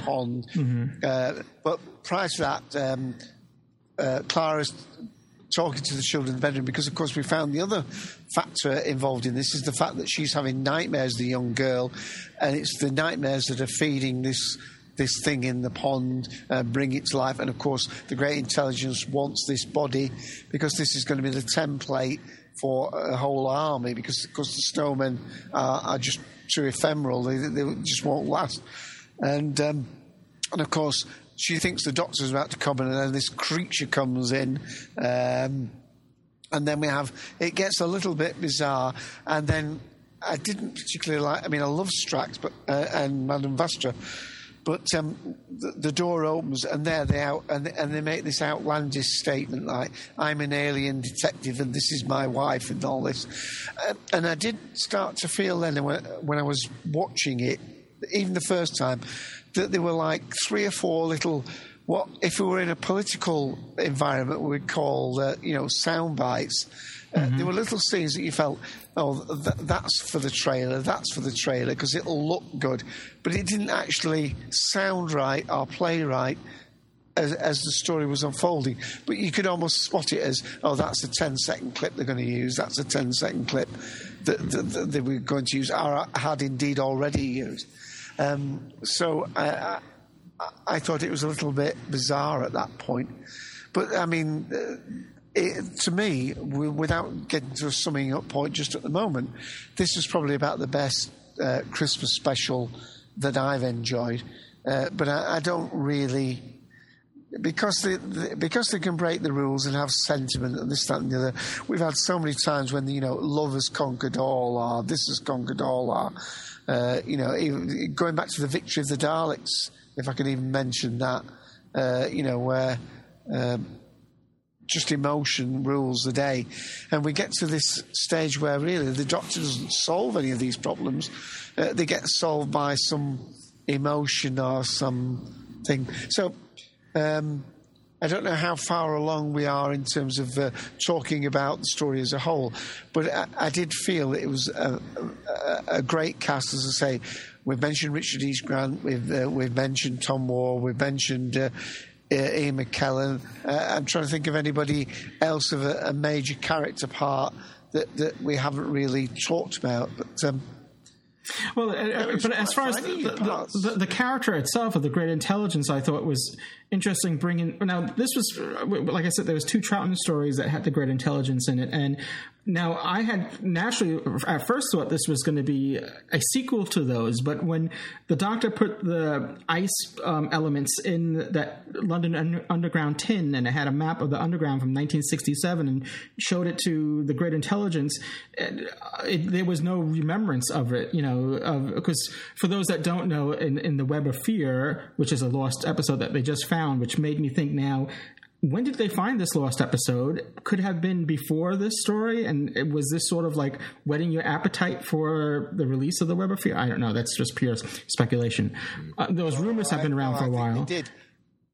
So, but I'm not going to make any spoil. The Intelligence had no memory of the Underground, so in a sense, maybe this was sort of introducing. Because he can't. No, because he can't time travel. Presumably, if this is 1892. All right. Okay. Right? Yeah. That's okay. It's the time travel element. Okay. Yeah. That's going to be one. It's in the ether at the moment. That's going to be one of its schemes for its future. So this happened first. So was that deliberate? The Doctor using that tin? Do you think that was? Did he make the connection? Did he? No, because he makes the connection afterwards. Yeah. When they're at the graveside, when things are over. And somebody said, I think Jenny says to the Doctor, is the great intelligence destroyed now? Is it dispersed? Oh, it can't do any harm now, it's dispersed. And then Madame Vastra says, well, yeah, it might have found out that there's another weakness under London. So I think the timelines are right on that. Yeah, so in a sense, it's a prequel to the Troughton stories. In terms of the normal progression of time, yes. Yeah, at least for Web of Fear. I'm not sure. I can't recall now when the Himalaya story, that introduced the Yeti, when that takes place. I know it was Tibet, but I can't remember time wise. How can you still exist? Now the dream outlives the dreamer and can never die. Once I was the puppet. Now I pull the strings. I tried so long to take on human form. By raising Simeon, you made space for me. I fill him now. More than snow, more than Simeon, even this old body is strong in my control. Do you feel it? Winter is coming. Winter is coming. Sit at another space at the table then.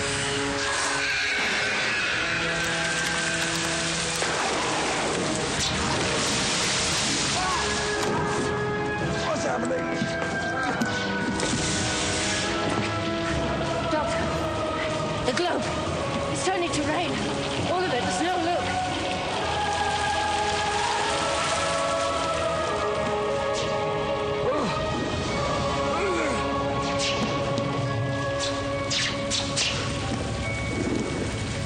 He's dead. What happened? The snow mirrors, that's all it does. It's mirroring something else now, something so strong, it's drowning everything else.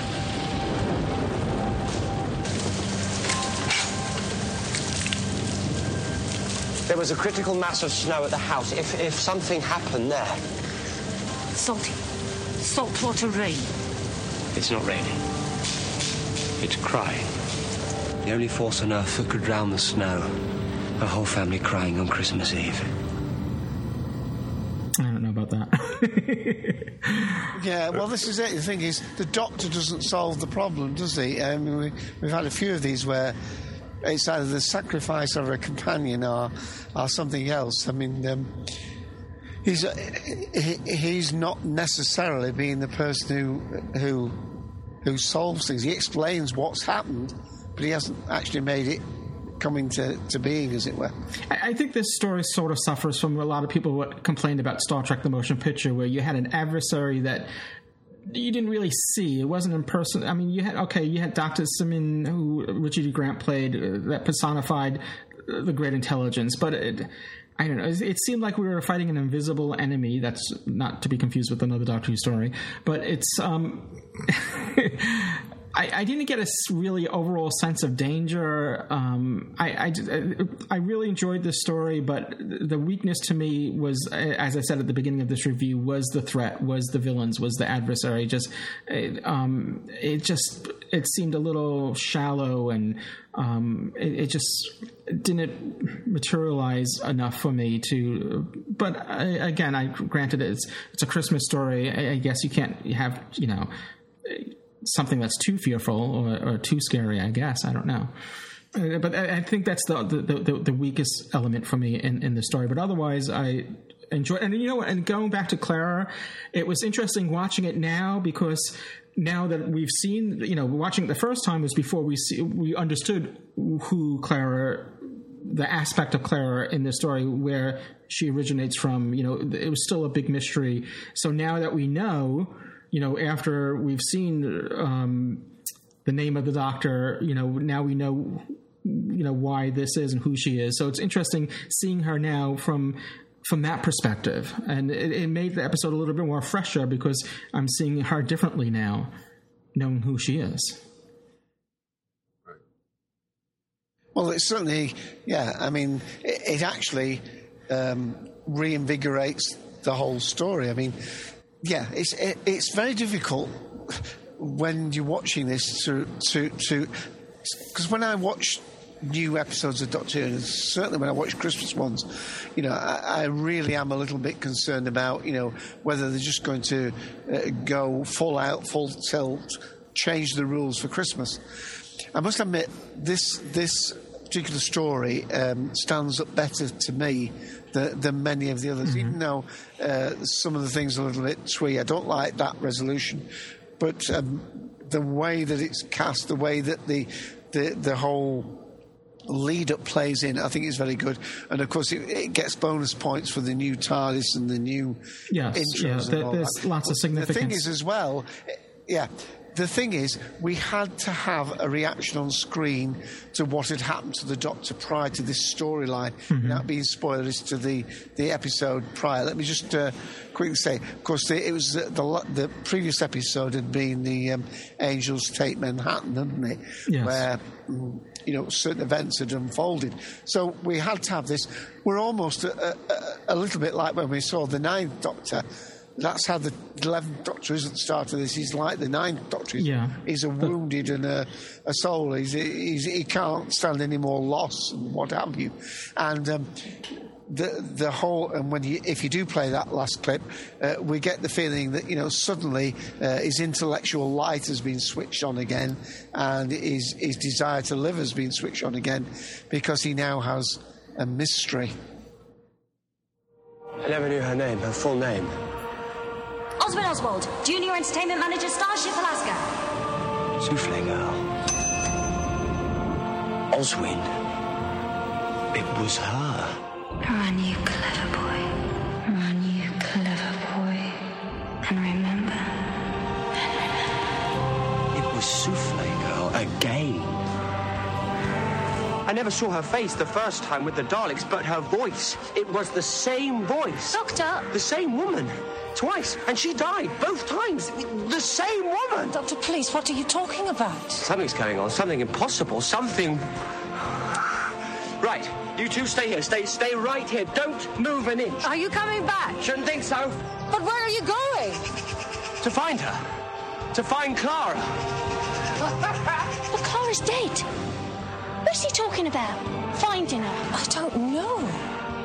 But perhaps the universe makes bargains after all. Where are you going? Shortcut! Through there? I hate this place. Don't you think it's creepy? Nah. I don't believe in ghosts.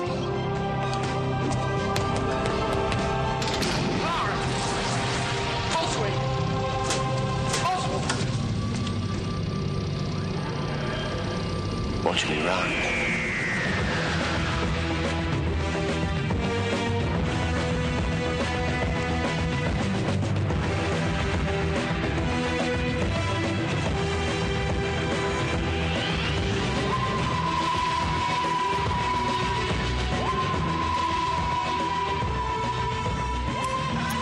And so, having had this sad death during the course of the story, we have an opportunity there for an upbeat ending, which I think is really needed. Because, I mean, let's face it, we've had stories where singers die singing to whales, don't we? Well, singing to sharks, rather. Yeah. And you want something upbeat for the Christmas story. You want to lift. You want well, at least to end on an upbeat. Yeah, exactly. Even if you have sadness and loss within it. Right. And well, we see Clara again at the end. Well, we assume that's her, again, and she's by her tombstone. So we know that, even though she's dead, we're not going to see her again. We don't know how it's all, how this is all going to unfold, but it gives us hope. And it gave the Doctor hope, and now and a new mystery to solve. Yep. All right. Well, I'm going to give it, as far as TARDIS groans, it's a strong maybe 3.5 to 4 TARDIS groans. I'm going to say 4 because of the significance of Clara, or the TARDIS interior, some of the Richard E. Grant, Ian McCallum. There's a lot of good elements in here. Like I said, I just thought the adversary and the villains weren't strong enough, or the threat wasn't really there for me. I didn't really feel it, but.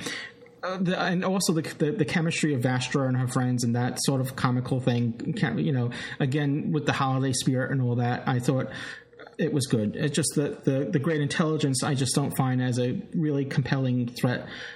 So I'll give it, like I said, 3.5 to 4 TARDIS groans. I'm going to give it 4. 4 to 5 TARDIS groans. There was just a couple of things that really kind of, the whole Doctor Who thing being quite self-referential. It seems to be popping up all over the place. Yeah, that was a bit overused. But, yeah. Doctor Who? I don't know, really. I did it again. But, Strax makes up for it, and so does the Memory Worm. I was waiting for that.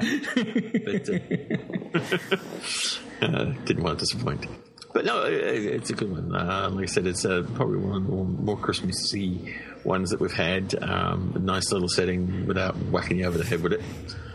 Did like the one-word answer quiz. So that was quite clever. Oh, yeah, that was interesting. Except for the pond bit. Yeah. I just thought that was a bit too kind of, we had to bring up her. We know you're... She's not that important. Your feelings in the pond are not hidden from us. Yes, my feelings on the ponds are rather frigid. Kind of frozen over. But yeah, 4 out of 5 for me. All right. Well, I'll sort of round us out on that then. I would say give the story 3 out of 5, but it gets the extra 1 for the new TARDIS, the new credits. I mean, it's sweet, isn't it? Because Jenna Louise Coleman comes here. She just leaps out of the TV. She's absolutely marvellous. One of the things that just because Ian keeps going on about the ponds, he's so mad on them. The actress there, I think she learnt to act during the course of being a companion, and towards the end, I thought she was an excellent companion and an excellent actress. But I do feel as though Jenna Louise Coleman, from the start, the camera just loves her, and she's got that range of emotions. Again, she did seem to have that sort of little secret smile across her face all the way through, which I interpreted to the fact that she may know that she wasn't a girl of that time. But it seemed as though as far as she was concerned, she was living her life, even though she had a little bit of starlight in her eyes or whatever. It's only towards the death scene that there seemed to be this connection coming, the way she uttered those words. So there was an awful lot of downside to it. But that last clip that you played, where it's invigorated the Doctor, and we feel as though all is not lost. We feel as though this is a souffle girl twice, and there's a lot of promise, and it's basically the springboard for the series that's then going to follow. So I think, on balance, it deserves a 4 out of 5. Very good. All right, well, that's our review of The Snowman, and we're looking forward to this year's Christmas special, which is we assume will be once again December 25th, if not maybe the day before or after, but most likely then. We'll look forward to that. We don't have any inside information on what that will be about, but it'll be interesting seeing how the 50th anniversary special sort of ends, and we assume that the Christmas special will pick up from that. Well, I mean, I know you've got plans to catch up with Podshock and all that's been missed, but are we, for our listeners, at least going to bookend the series and go for the name of the Doctor? Well, that was our thinking. If we can get this episode out and then the next before the Day of the Doctor, then we can do the bookends and then work our way in the middle. So, unless our listeners think otherwise, I mean, should we go to the next? Should we review the next episode, or jump to the Name of the Doctor right before, and get that episode out to you before the Day of the Doctor? Well, I think it would be a good scene setter, but there you go. Yeah, no, we sort of debated which one we should do first on this episode. We got plenty to cover, and now we got new episodes on top of that. So our reviews are going to be kind of like, we're going to be traveling back and forth in time. We're going to go, we'll have an ice area one day, and then we'll have John Hurt the other. I don't know. We'll see where things go, but it's going to be interesting nonetheless. And then we got the lost episodes of Troughton to cover as well. There's lots of exciting new Doctor Who Podshock coming your way. And well, I guess without further ado, we should get to feedback. I know we're running sort of late here, so we do appreciate everyone's well wishes of the return of Doctor Who Podshock. I know a lot of people on Twitter and Facebook and on our website have been posting messages welcoming us back and being thankful that we recovered from the storm, and I appreciate it very much. So to that point, we did get a couple messages on welcoming us back, and I'd like to play that to you. I'd like to play those to you now. Hi Lewis, this is Trevor Smith calling in from Nottingham here in the UK, saying welcome back, welcome back, welcome back. Great to have Podshock back on the air again after such a long time away.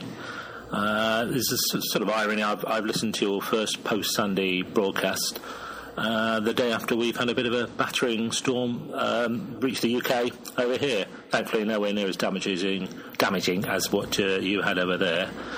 It was really sad to hear what had happened to New York last year, because it had been a couple of years previously. I've been in New York for Halloween for my 50th birthday, and we walked around in T-shirts. I remember walking around Central Park in a Dalek T-shirt in beautiful sunny weather, so it was such a shock to see what happened to me 2 years later. But it's good that you recovered and are on the way back, and there's going to be brand new Podshock. I'm really looking forward to it. I hope there's going to be reviews of the forthcoming Doctor Who goodies to celebrate the 50th anniversary, namely Mark Gatiss' An Adventure in Time and Space, the Day of the Doctor 50th anniversary, and of course the forthcoming Christmas with the regeneration and the first chance to see the 12th Doctor, Peter Capaldi. Really looking forward to it.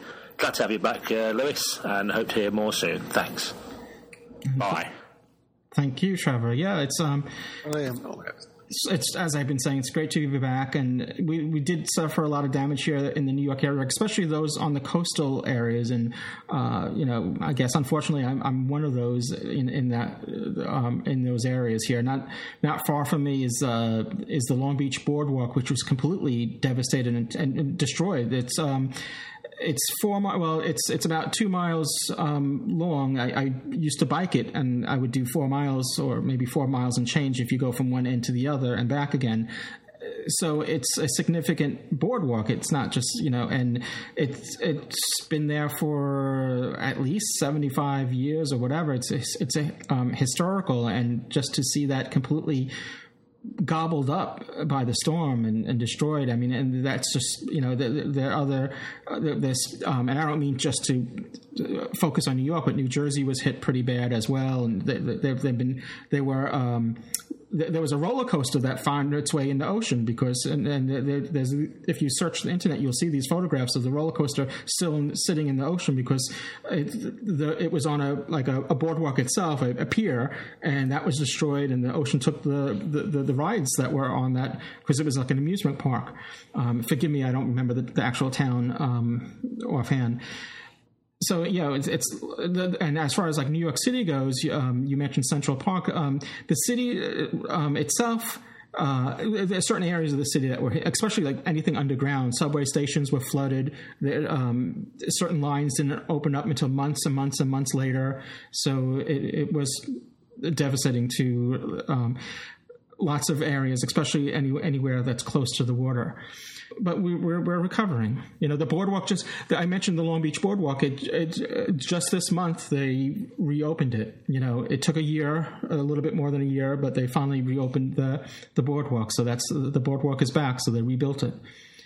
Moving ahead, this is another welcome back message. This one's from Anthony Burge, who's been on the show several times, and I think he's a person that needs no more introduction. So I'll let him speak for himself here. Greetings, Louis Trapani. This is Anthony Burge. How are you today? This is my feedback for episode 282 of Doctor Who Podshock. Your listeners may know me as a past contributor for Doctor Who Podshock and the Colton Collective, and also as the editor and author of the Mythological Dimensions of Doctor Who and the Mythological Dimensions of Neil Gaiman. Louis, it is so fantastic to hear you come back to Doctor Who Podshock and bring it back after a year-long hiatus due to the effects of Superstorm Sandy upon your home and your area, and that we've all missed you, Jesse and myself, and I'm sure every listener of Doctor Who Podshock. And that thank you for keeping us apprised of your situation over the last year with your Tumblr blog and Facebook and Twitter updates. I know it's been a long, hard road, and we've done our best to keep in touch and hopefully help to keep your spirits up to get you to this point and to hear your voice on Doctor Who Podshock. You sound very large in spirit and very happy to be back, and we hope to continue to hear your voice and your news and everything Doctor Who related for Doctor Who Podshock. I wanted to offer a few thoughts on episode 282 and a little bit of news from our end. First, with episode 282, I think it's absolutely fantastic that you're able to provide a lost episode for us listeners. Now you're on par with some of the lost episodes of Doctor Who. And your opening, recording Podshock Inside a Pod, has lots of, I'm sure, jokes to come, just the idea of metaphor and recording Podshock inside a pod, which you joke about in the episode. But ultimately, it's great to hear that the pod is empty and your home is returning to a bit of normalcy, and that your recovery efforts are near an end or have fully ended. And we're so very happy to hear that to no end. And it's always great to see that you have an episode fully for us. And I love the coverage that you provided for the audiobooks and for the Doctor Who book. And it's great to hear, which I knew of, Astrology by the Tin Dog. And that you were able to give away a copy of our book, The Mythological Dimensions of Neil Gaiman. And I'm very grateful for the feedback that Justin provided towards the end of the episode, that he says he liked it, enjoyed it. And it's always good to hear that, someone felt that way of our book. And if they didn't, then I'd love to hear some constructive criticism, so how to do better next time. But of course, it's always good to hear your voice and the rapport you have with Dave A.C. Cooper from the Colton Collective and the hosting that you guys do, which is just absolutely fantastic. As you know, I'll always hold Doctor Who Podshock near and dear to my heart. I think you know why. As we can go back in time and state that at one time I had a concussion and I was up in bed for almost 8 weeks, and I was listening to back episodes of Doctor Who Podshock. This is during the editing process of the Mythological Dimension Doctor Who, and I'm so very grateful to have listened to you, Ken, James, Dave, and everybody else on Doctor Who Podshock and help get my cognitive functions back up and running, as I don't have a positronic matrix like Data. Some other news that you may or may not be aware of, since you've featured slightly the Mythological Dimensions of Neil Gaiman on Doctor Who Podshock 282, Kitsune Books has since closed. December 31st, 2012, they closed, and the rights to our books reverted back to Jessica, myself, and Christine. This was due to Ann Petty, our editor and publisher, falling ill, and we lost her a few months ago over the summer. She passed away, unfortunately. Since then, Jesse and I have created our own publishing imprint called Myth Inc. Books. And Myth Inc. Books, we consider being purveyors of the weird, eclectic, and strange. We have the two books that we've republished, The Mythological Dimensions of Doctor Who and The Mythological Dimensions of Neil Gaiman, which won an award in December of 2012 from the Florida Publishing Association. It's the President's Gold Medal in the category of science fiction and fantasy. And we're very grateful for that, and that very happy that Ann Petty was able to see that awarded for her publishing house at that time before her passing. But we also recently published our first book of short stories, The Friendly Horror and Other Weird Tales, which we're very grateful to Dave Cooper for covering in the Colton Collective. But special to Podshock that I will let you know now is I'm currently working on a full website for Myth Inc. Books. And right now it's only linkable, with information about our publications on our website for Comfy Chair. Comfy Chair being our geek blog, and it's comfychairzine.blogspot.com. MythIncBooks.com is coming very soon, and there will be an announcement for a new collection. We decided to retire the Mythological Dimensions series since that was exclusive to Kitsune Books, and Jesse and I have just recently come up with a title for a new series of books that will cover a variety of interests that we have, and hopefully interests to the reading public. This series of books is going to be called Ambassadors of Geekdom, and the first volume of Ambassadors of Geekdom will be dedicated to Doctor Who. This volume will be very much different in tone to the Mythological Dimensions of Doctor Who and Neil Gaiman. We'll, of course, have some opinion pieces and perhaps an academic scholarly piece or two, but we really wanted to open it more to the fandom in general and have essays on cosplay, on gaming, on podcasting, whatever way quote-unquote geeks express their fandom for something they love. In this volume being Doctor Who. So yes, Podshock's the first to learn that Ambassadors of Geekdom is a new volume of series of books that will be forthcoming from Myth Inc. Books, the first volume dedicated to Doctor Who. Jesse and I are very excited about this. All of the information on how to contribute, all the details will be coming up on mythincbooks.com, which is not ready just to launch, but I'll let you guys know when it's launched and when the information is available. But just want to let your listeners know exclusively that this is forthcoming. So again, Lewis, I thank you very much for staying in touch and letting us know how you're doing and for your updates on your recovery efforts.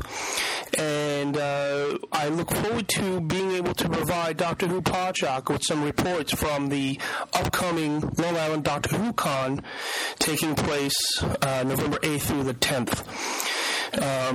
Doctor Who Podshock's the first podcast I've ever reported for, and I've reported for Colton Collective, and I write currently for Doctor Who Archive, and I do blog for Gallifreyan Embassy. But I'm very grateful for all the support you have lent us for our work, and shall continue to do so for Doctor Who Podshock. This is Anthony Burge, signing out. Thank you so much, Anthony. Thank you for your support. It's been an ongoing effort, and I do thank you. Okay, let me just add in there, because obviously it's difficult getting towards all the feedback. Just to say, of course, that Long Island Who event did go ahead, and they've already announced that there will be a Long Island 2, and I think that's going to be from the 8th to the 10th of November. Yeah, 7th to the 9th, sorry. The 7th to the 9th in 2014. It was this year's that was the 8th to the 10th. So that was the one he was referring to that he went to. Just a quick shout out for the Cult Collective. If you look on our feeds, you'll find we've done interviews with them on the 2 Mythic books and their latest, as he said, with Mythic books, the Friendly Horror and Other Weird Tales. Yeah, and condolences if you search our feed for that.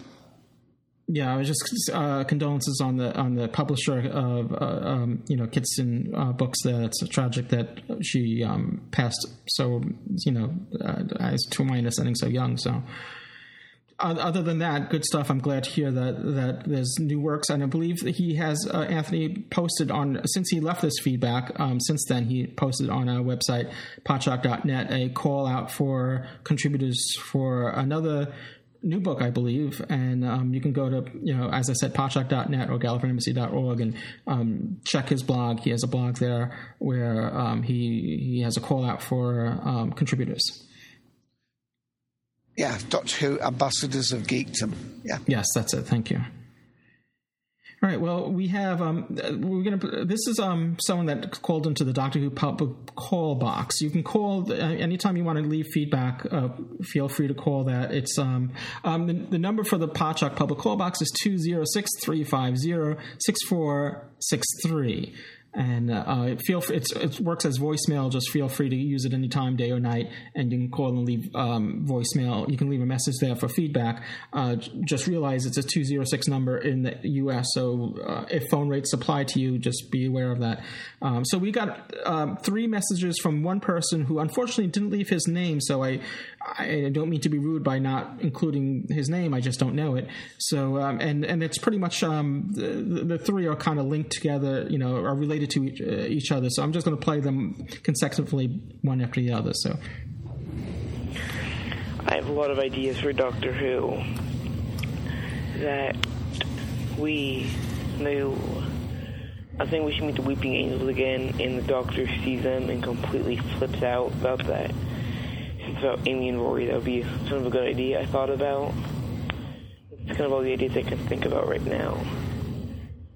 Thank you I hope you can try to get this on the show for me. It would kind of make me really happy.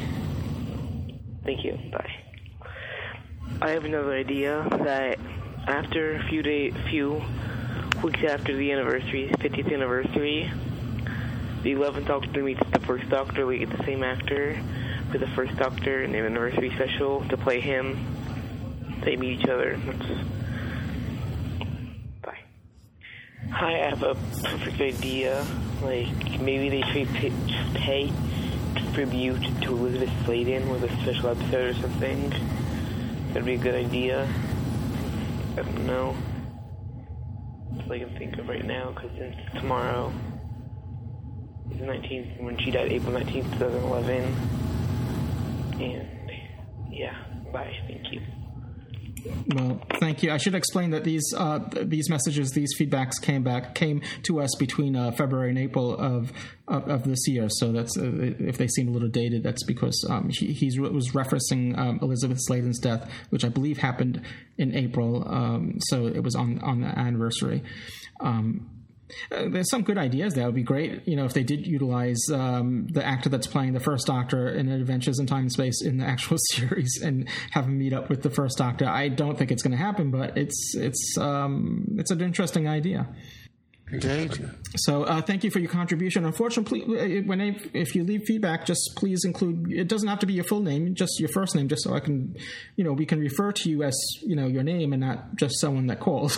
So, but thank you, the person that didn't leave his name. Thank you for calling and making the contributions, and it's cool that you did. Thank you. And we'll see what the 50th anniversary has for us and what's going to come after that. Just another note on feedback. We want to hear from you. Speaking of the 50th anniversary, we want to hear how you're going to be celebrating the 50th anniversary. Are you doing a party? Are you doing a marathon? Are you pulling out some favorite episodes in your collection, be it on DVD or Blu-ray or even VHS, and watching those over again? Are you doing anything special to celebrate 50 years of Doctor Who? Or even if you're not doing anything special, anything out of the ordinary, what does 50 years of Doctor Who mean to you? you. And we want to hear what your feedback is and what your thoughts are about this anniversary year. And even though the 23rd is the actual anniversary, I think we can celebrate the anniversary for the whole year. And so, don't feel, if you're listening to the show after the 23rd, don't feel that you missed the boat. Still, please send in your feedback. We want to hear what 50 years of Doctor Who means to you. All right. Well, I think that's going to round out this show. I know we've between feedback and whatnot, we made reference to the Colton Collective. You'll find these two fine gentlemen, Ian and Dave, running the Colton Collective week after week on Sunday on TalkShoe. The Colton Collective. What was that? Makes it sound so organized. Well, you guys are organized. Dave, did you want to give our listeners the TalkShoe ID and how people can catch the I show? certainly will. Yes. Wake up, everybody. Get alert. Wake up. Wake up. Now that you're all falling asleep. Yep, it's Colton Collective Podcast. We go out live every Sunday at 2 p.m. Eastern Standard Time, as it now is, but whether it's Standard Time or summertime, whenever that is. Seems a long time ago now, summer. So it's call ID 5. I know where you are. It's call ID 54821. There are now well over 400 episodes, 415 episodes up. And if you go to Zaban.com, if you're only interested in our commentaries, you'll find those there. Not just Doctor Who, but of other things. Because one of the things about the Colton Collective is that we cover... Yeah, we can be boring about anything. We don't just bore about Doctor Who. So give that. And we have a blog at Colton.com. And we have, of course, a Twitter account, and that is simply Colton. Oh, very good. And our site, once again, is podshock.net or GallifreyanEmbassy.org. And we also have a Twitter account, too, at Podshock. You can follow that, too. Also on Facebook and all the usual places, and we don't beg people for likes and all that. I think if we do a good show, it's you can like us without us asking for it. So, but once again, thank you. I know it's been a long show. I want to thank you both, Ian and Dave, for especially. I mean, well, both of you, but I know Dave. It's 5 a.m. in the UK there for you. So when he wasn't kidding when he said he had to wake up. What was that, Ian? I'm sorry. That he's not getting any younger. Oh well. What are you talking about? I'm looking forward to the 100th anniversary of Doctor Who. Yeah, none of us are getting any younger. Because he wants to know what Doctor Who feels like when it gets to be as old as he is now. Now, I've decided, Ian, what you want to buy me for Christmas is a 500-year diary. Another one? Yeah, the second one's full. The first one's full. Thanks for having us on, and we enjoyed ourselves. Well, thank you once again. Too much. All right, so I guess the next we're jumping ahead to name of the Doctor. I guess will be our next review. So and then we'll fill in between there. So it's like an Oreo cookie of biscuit, if you will, of Doctor Who reviews. So until next time, cheers, everyone. Bye. Bye.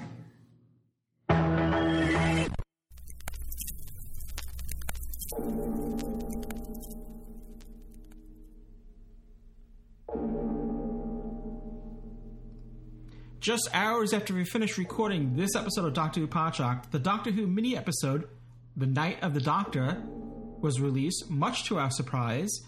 This was like no other mini episode that came before. This rocked our world. Now, if you haven't seen it yet, which I doubt you made it through the end of this podcast without having seen it yet, but if you haven't, it's available on our website, podshock.net. Now, what I say henceforth will be spoilery if you haven't seen it yet, so give yourself, that's fair warning right now. I'm giving you fair warning. Wow. Okay, so we've had many episodes that preceded full-length episodes before of Doctor Who. They call them prequels, though since they're actually released before the actual episode, they're more like prologues or preludes. But that's neither here or there now. They will often have characters outside of the Doctor and his companion or companions, but so at times they do feature the Doctor.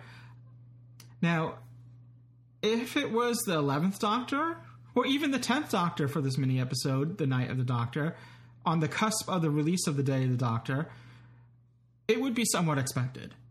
Even if it featured John Hurt, it would be interesting, but not all that surprising.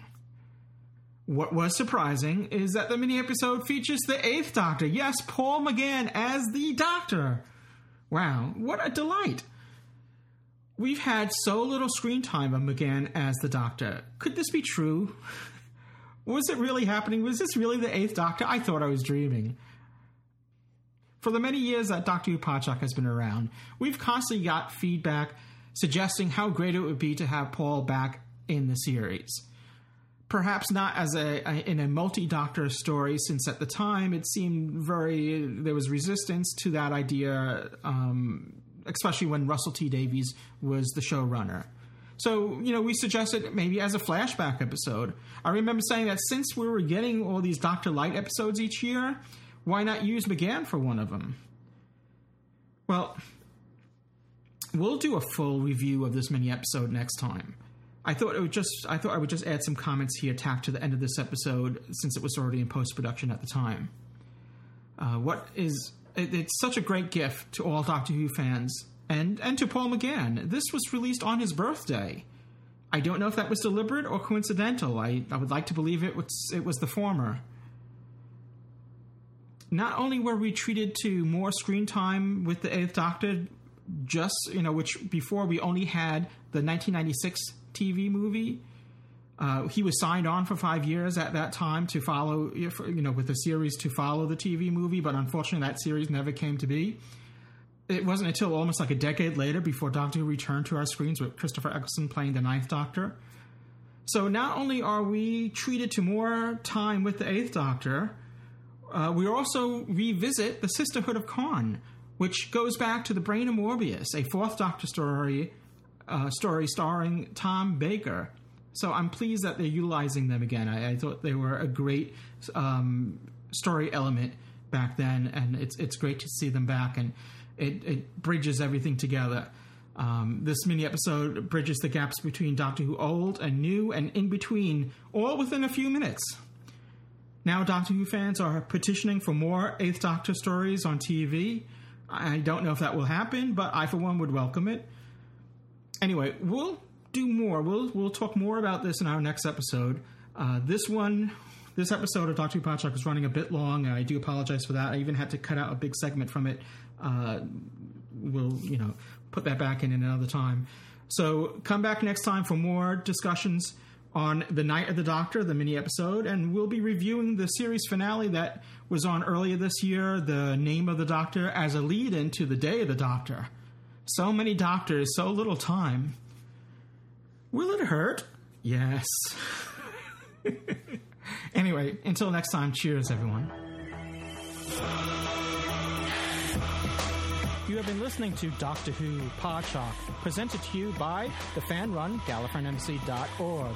Doctor Who is owned and trademarked by the BBC. Doctor Who Podshock is not affiliated with the BBC in any way. Doctor Who Podshock theme music by Jeff Smith at thejeffsmith.com. This has been a production of Art Trap Productions and has been made possible by supporting subscribers and donations from listeners like you. This podcast is also supported by the Podshock Podcast Companion app, now in the iTunes App Store. Visit arttrap.com for more information on this and other podcasts. Doctor Who Podshock!